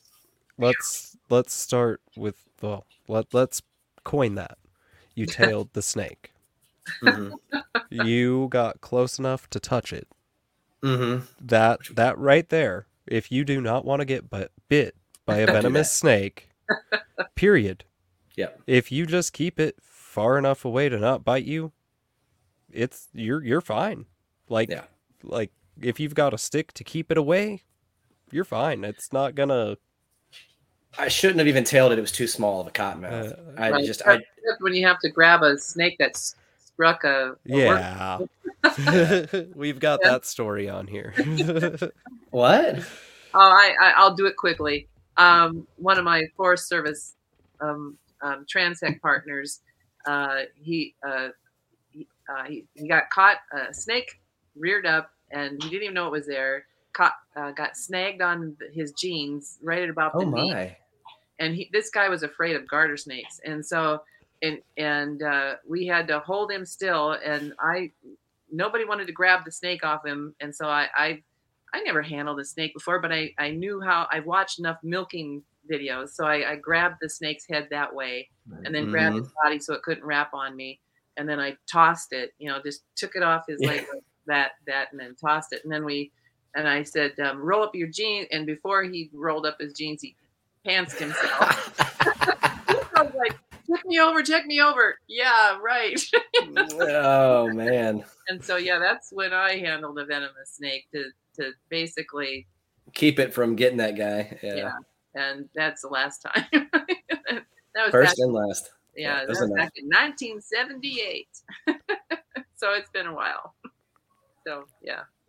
I don't like them, and that was an experience that told me, never again. You don't like them, but you think they should live, so that's okay. I don't like bees, but I don't go around killing them. Yeah, well, I think at the elevation that we're at, hopefully, we're up. Well, you, not me. Yeah, I think we're high enough to not have the rattlers here, but who knows? If I get the bull snakes, they usually keep away they eat the rattlers, and that's another reason why I want a bull snake. A catch. Well, when I make some, I'll just send them to you. Yeah, they're ready to go. I'll just send them right out of the egg. Well, I'll make sure they eat once, but yeah. No, I want one. It's 4 or 5 feet. Well, Peggy, I really kind of wanted to talk about crested geckos. Yeah. And like how you go into that, but we're like running out of time, and it's late. So, do you have any more questions, Peggy? Because I like questions. You have any final questions? I always have lizard questions because I've never had a lizard kept. No, we went into some controversial topics that we kind of all agree on, so that's fine. We didn't talk about geckos, but we talked about herpticulture. That's what matters. Yes. Well, and I need to go and explore, your lizard world there, Charlie. And I will say this about crested geckos: I think the entire species shares 2 brain cells. They are adorable, but they're some of the dumbest things I've ever had the pleasure of messing with. They are hilarious. I've heard that. I've heard a lot of people wonder how they've almost been extirpated. We brought them back, but people wonder how they're like, why we even brought them back, because they're that dumb. Okay, well, give me a for instance, because now I'm really intrigued. So I have heard multiple stories, and we had this problem actually with one of our geckos. If you upgrade them to too large of an enclosure, they won't be able to find the food. Wow. So it doesn't always happen, but it happens. And so you have to downsize like an adult animal from what I would consider an adult enclosure, like an 18 by 18 by 24 Exoterra, down to like a 12 by 12 by 18. Because they can't find their food, they start losing weight. We weight check all of ours every 10 days. So we put them all on a scale, get the gram weight, make sure that they're all maintaining, a little bit of fluctuation's fine, and that all the juveniles are going up and not down. But yeah, you have to. We had one that for whatever reason, he jumped. I think he hit the floor weird. They are jumpy as babies, and you have to be very careful because they don't do well with long falls. We think he kind of knocked himself a little loopy, and he started losing weight, got neurological, and so we had to isolate him, put him back in his tiny little baby bin, and did basically a sauna soak. You can, but it's risky to put a crested gecko in just a straight soak like you would like a ball python that's not shedding. So you have to get like warm paper towels and just kind of let them steam. And anyway, we had to do that for about 2 weeks and do some hand feeding and bounce back. He's doing great now, but for about 2 weeks there, it was scary. In the wild, what's their habitat? I mean, that New Caledonia, so islands somewhere. But yeah, they're arboreal. They come to the ground, eat rotten fruit. They eat insects. And so in the wild, they have a large area that they encompass to eat, but in captivity, I'm wondering if in the wild they live on like one tree. And at the night, they go down to the bottom of the tree and eat the fallen fruit, or eat the fruit that's in the tree. Yeah. And I bet they live their whole life in just this little itty-bitty spot. That's what some people think. I mean, that's what I mean, know. Judging by what you've said, that's all I can They're go not off of. smart. I mean, like, at all. Well, and I've heard that so much. Yeah. So much. I mean, they're very cute, and they're a lot of fun. And when you feed them at night after the lights are off in here and they're all awake, and you go through and you dump crickets and all the enclosures, it just bang, bang, you hear them bouncing off of walls, catching. It's hilarious. Yeah, they look so cute. They look like a storybook, a child's storybook character. Yeah, with the little eyelashes. People call them eyelash geckos. Yeah, and they're a lot of fun. I mean, I didn't think I'd like them. I thought I'd be like, these are the dumbest things ever. But they grew on me. I've become a fan. That's why I haven't gotten them yet, dude. And it's a problem because like they're so easy to keep. I mean, they are so simple. See, I did leopard geckos. Mm-hmm. So like leopard geckos are easy too, because like you can keep leopard geckos in a rack. You can breed leopard geckos in a rack. But like your guys, like, I don't know, they sound even easier because it's just like you leave them there and you forget them once you get bioactive and all of that. Yeah, we run through, we give them we use Pangea. We give them the crested gecko diet. It's a powdered diet that you rehydrate. It's fruit. It's got all the calcium, D3, all that stuff in it. It's got bug protein in it, and you give that to them. And then we go through. We actually feed ours more insects than a lot of people do. We feel like the fruit is, no matter where you are in the world, it's going to be seasonal, so they have to eat something the rest of the year. And we've noticed that with our babies, we feed a lot of pinhead crickets when they're little. And they eat that way more readily than they eat the Pangea diet. And it seems to help them put on weight and grow faster. So not like power feeding them, but they just seem to grow at a really healthy rate. That makes sense. I mean, you're giving them a little more protein. And I'm sure they're eating more than just dead fruit in the wild, because that's very seasonal. But some of them are picky. Some of them aren't. We have a couple that are just trash cans. I mean, you can give them a hornworm. You can give them a soldier fly larva. You can give them a mealworm. They'll just take it down. And the other ones, if it's not a cricket, they don't want anything to do with it. Wow. Yeah. Yeah, I don't have that. My turtles will just eat anything that moves that they can swallow. I'm looking forward to the monitor getting there because right now she's picky. She likes crickets. She'll eat dubia roaches on occasion, but like you offer her a horned worm or a superworm, and she gets offended and goes in her log and turns her back on you. Oh, man. I mean, do they have that kind of a personality then? I might be anthropomorphizing the crap out of this lizard. I don't know, but to me, you offer her a cricket and tongs, and she's excited about it. She might not be hungry at the moment. She might ignore it, but the couple times I've tried the hornworm and a couple times I've tried the superworm, she literally turned around and went back in her log. Doesn't do with anything else. So, okay, I have another question since you keep scrubs and a monitor.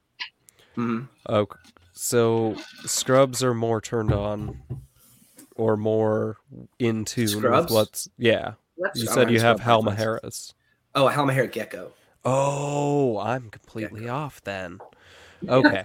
I'm like, you have Halmahera scrubs? No, we have Halmahera geckos. I don't know what man. their other name would be, but they're just like They're like a size down from lychees, but they have the attitude of a tokay.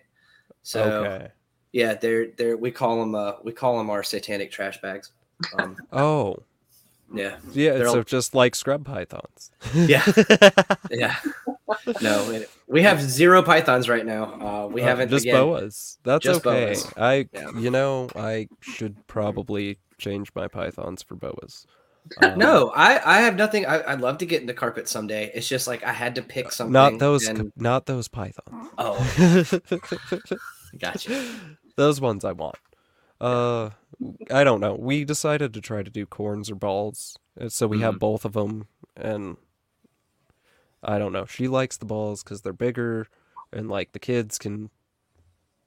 I mean, they're more size manageable, if that makes sense. They're bigger, so they're easier for a 6-year-old to handle versus a baby corn snake. So yeah, baby corn snakes are zippy, angry pencils. Yeah, something's gonna go eventually, and it may be both, but I don't know. Well, my dream down the road, I want to get into tree monitors, so that's my big goal. That would be amazing. That's expensive. If you only knew, if I had space, that would be that's thing. The other problem. If I only had the space, money's not an issue. Only had the space. If you want to get will captive, be an issue. If you want to get captive, money will be an issue. If you want to get imports, it's yeah. I'm with you. And buy captive. 100%. Anyway. It's been fun. Pegs, yes, it has. Any other questions, Pegs, before this goes 2.5 hours? Yeah, if I come up with them, you'll be hearing from me on Instagram. I'll message you the questions. Sounds good. And we'll have to get Kayla on because y'all can talk. She loves turtles. So. Heck yeah. I'm excited about that. Yeah. Yeah, cool. All right. Well, our wrap-up questions then are, if you could keep anything, extinct, not extinct, size, space requirements, don't matter. You have to breed it. You have to be producing it. That's the key. What would it be? Actual velociraptors. Okay. Nice. Yeah. I want tiny carnivorous chickens. Jason. that would be cool. Yeah. Just flock of them. Could you imagine, like, instead of a chicken coop, it's a velociraptor coop? No. Oh, man. You open the door and you die. Like, it would be. Take your gun, you're shooting blanks to scare them away as you're grabbing the eggs to make your omelet in the morning. Yeah. You have to literally put on a... That sounds fun. Suit of armor. That time is pretty close because they've now bred chickens that have teeth and with good, wonderful. Legs.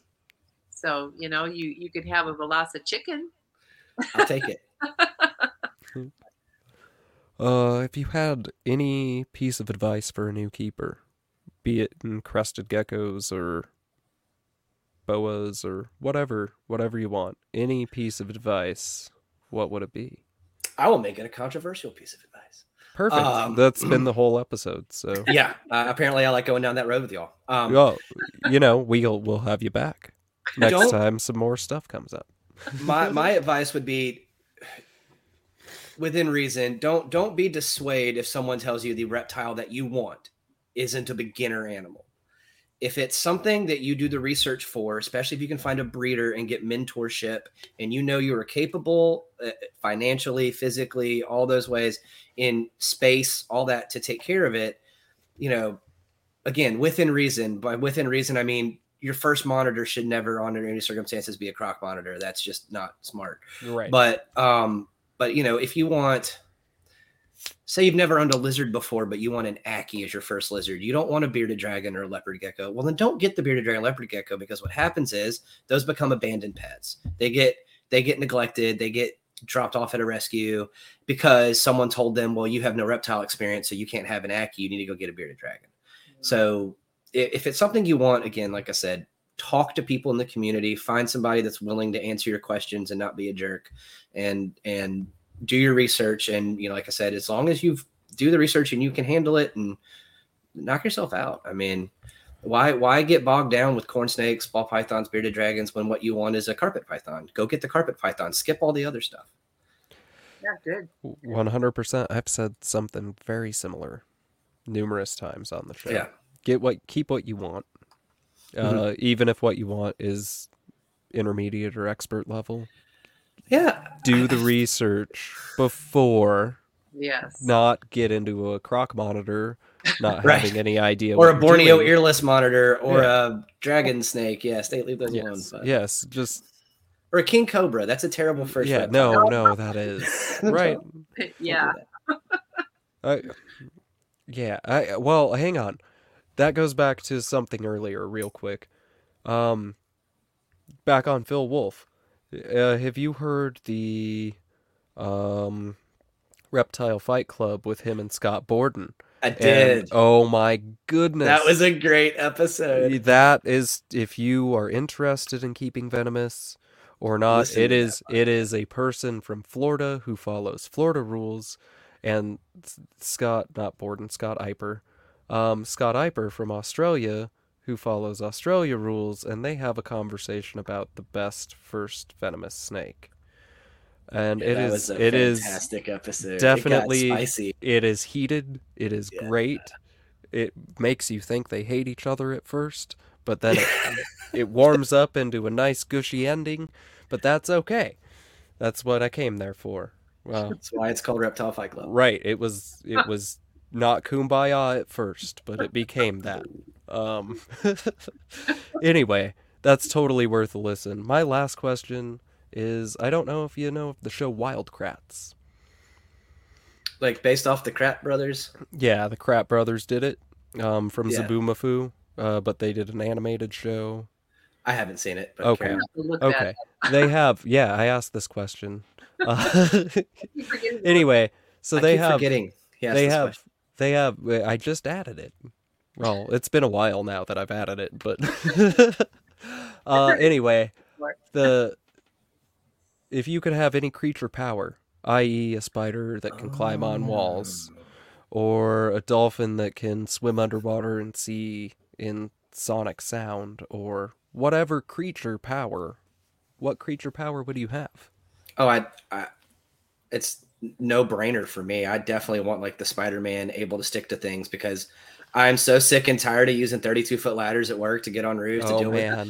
Like, if I could never have to get on a ladder again, if I could just climb the side of the house in order to screen off the gable vent to get rid of the bats, like that would be ideal.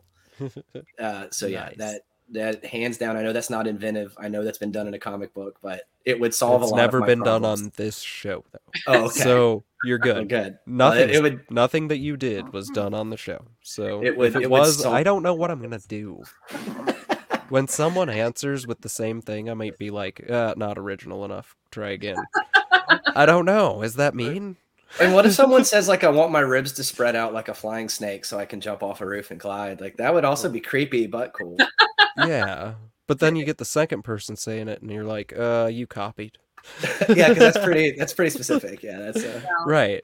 The power that both Jill and I want is the jumper powers. Like, oh, let's go to Paris for lunch. Ding, and then we're there. There you go. That's the power. Nice. I thought you meant jumper powers like a power. Yeah, where you could jump like 60 miles. You know. Yeah. Oh, that'd be cool. Well, I mean, that'd get you there about the same speed. Yeah. Yeah. Anyway, Charlie, thank you so much for coming on. Thank you all so much for having me. It was a lot of fun. Yeah, and next time if we can have like side by side you and Kayla, that would be really hilarious. Oh yeah. We'll just have to get that scheduled. Like I said, she works the 3 to 11 every Monday through Friday, so that's tough. And you work the days. Yep. I work the days. We're snoring people in the bed. That's all our interaction is during the week. Like, the relationship doesn't get old. And then the weekends, it's just like, hey, let's build reptile cages. Okay. That's awesome, though. Yeah. That's awesome. Yeah, it's a lot of fun. We have a good time. We wanted you here too, Kayla. Yes. Yeah, we wanted you to be here too. That's great. She's here in spirit. Yeah, yes. Well, she's here in chat. In a text, so, in chat. Yeah. So where can people find you, Charlie and Kayla? Instagram, Serenity Dragons. I think it's Serenity_Dragons because someone already took Serenity Dragons. Facebook, Serenity Dragons, and we did start a YouTube channel, but there's not much there. There's lots of comments on this video there. Yes. Okay. But yeah, we haven't done much with the YouTube. You and I discussed about it, Matthew. I've been very intimidated by DaVinci Resolve. It's I'm still trying to get a podcast out. Yes, that hasn't happened. It still hasn't happened yet, has it? Nice. I have a travel video filmed, or like pretty much all edited by Nipper Reed. I just need to try and send it through and hope it works. Yeah. Such a bad feeling. Yeah, no, it really is. And then I lined up more people for that travel thing, and like, now, like, hey, the travel thing's not working out. Please come on the show. No response. Like, I fucked it up, didn't I? Anyway. All right. I'm sure you'll get it sorted, man. Yeah, it'll all work. But anyway, Peggy, where do we find you at? How do people contact you? On Instagram, I am Detmers Studios, all run together. DETMERS Studios. And then on Facebook, let's see it. Peggy Ann Detmers is my art page, and my reptile page is Black Hills Turtle Forum. And so catch up on my artwork and my turtles there. And yeah, that's where I'm at. So wait. You're a science hippie and an artist? Wait, how does that? I don't know if I'd go hippie. Yeah, I'm not. You're not really a hippie. Well, I was in the 60s and early 70s. Yeah, I was a little hippie. And, once I got into science, graduated in wildlife and fisheries and general biology with a micro minor. And, but then I always had drawn as a kid, but my dad goes, you can't make money doing that. So just do that, on the side and get your science degree. And so that's what I did. And, started oil painting and pencil drawing and large bronze outdoor monumental sculptures. Very nice. And so they found out that the art world, could pay more than the science world when you paint the monumental bronzes. Mm-hmm. And so I'm about to start another one of those projects, and that'll be a new tortoise room attached to a new garage. Awesome. To do after that project. But yeah, I bought this 3 acres and the 2 log cabins and the barn, because of my art sales. And so so that's where you see my artwork, mostly all wildlife and equine, and some Native American on horseback hunting buffalo. So yeah, I wish I was good at something other than being a professional redneck, but like I don't have any of those skills. Man, the older I get, the more I feel that. Yeah. older, yeah, right, older. Well, hang on, Pegs, hang on. We got a good chunk. Well, me and Charlie are almost the same generation. I would say we pretty much are. But you're up there more. Oh, yeah. I'm not being mean. I love Peggy. Grade school in the 60s, high school in the 70s, high school and college in the 70s. And all our high school and college was past 2000 for both of us. And I feel sorry for you guys, because I went to college when it was affordable. The credit hours were only, $12 a credit hour. Now they're $270 a credit hour. Yeah. No. Try more than that. Try more than that. Yeah. Really? I'm betting. I think the last time I looked, like one class was $3,000, and this was like 8 or 10 years ago, and that's local at Black Hills State, like a state university. Yeah. So like over $3,000 a class, and one class is 3 credit hours. So yeah, well, that's ridiculous. I mean, I graduated with no student loans. I went through from 75 through 80 with 2 majors, 1 minor, 5 years, no student loans, and and because I worked in the summer, and I did fight forest fires. That was hazard pay, and so that was quite a deal. Are you gonna write a book? I gotta have the life of Peggy. Like, I mean, I know we don't have time, but next time I'm on, I gotta. Oh my gosh. I've had 2 writers wanting to be my ghostwriter, over things I will not say. Oh my goodness, I gotta hear about firefighting. Oh, this is too short. I need more than 2 hours with y'all. Well, hey, you've got that, but we probably should wrap up for the Yeah. listener because they're gonna get cranky by now. Yeah. Anyway, for me and the podcast, you can reach us at HerpTalk Radio on Instagram. We have a Facebook group where most of the people who've been on the podcast are. And if you have questions as a new person coming in, feel free to ask them there. That is what it's for. So we can connect the new people with people who actually care to help you correctly. And they might not know what they're talking about 100%, but we're all willing to learn in that group. So join that. HerpTalkRadio@gmail.com. Shoot me an email if you're in the South Carolina, North Carolina, Tennessee, Missouri, Ohio, Illinois, Minnesota, Iowa, Kansas. Oh man, pretty much there's a whole line there. If you're around, shoot me a call. That turtle to Patrick instead Yes, of and I can bring the other one back for you. Well, I think the turtle would get to him quicker if I just shipped it to him. Well, if you shipped it today. Anyway. We'll talk. Everyone have a good night. Have a wonderful evening. Night, day, evening, whenever you're listening. We'll see you next time. Yeah. Thanks, Kayla, for lending us your man for a while.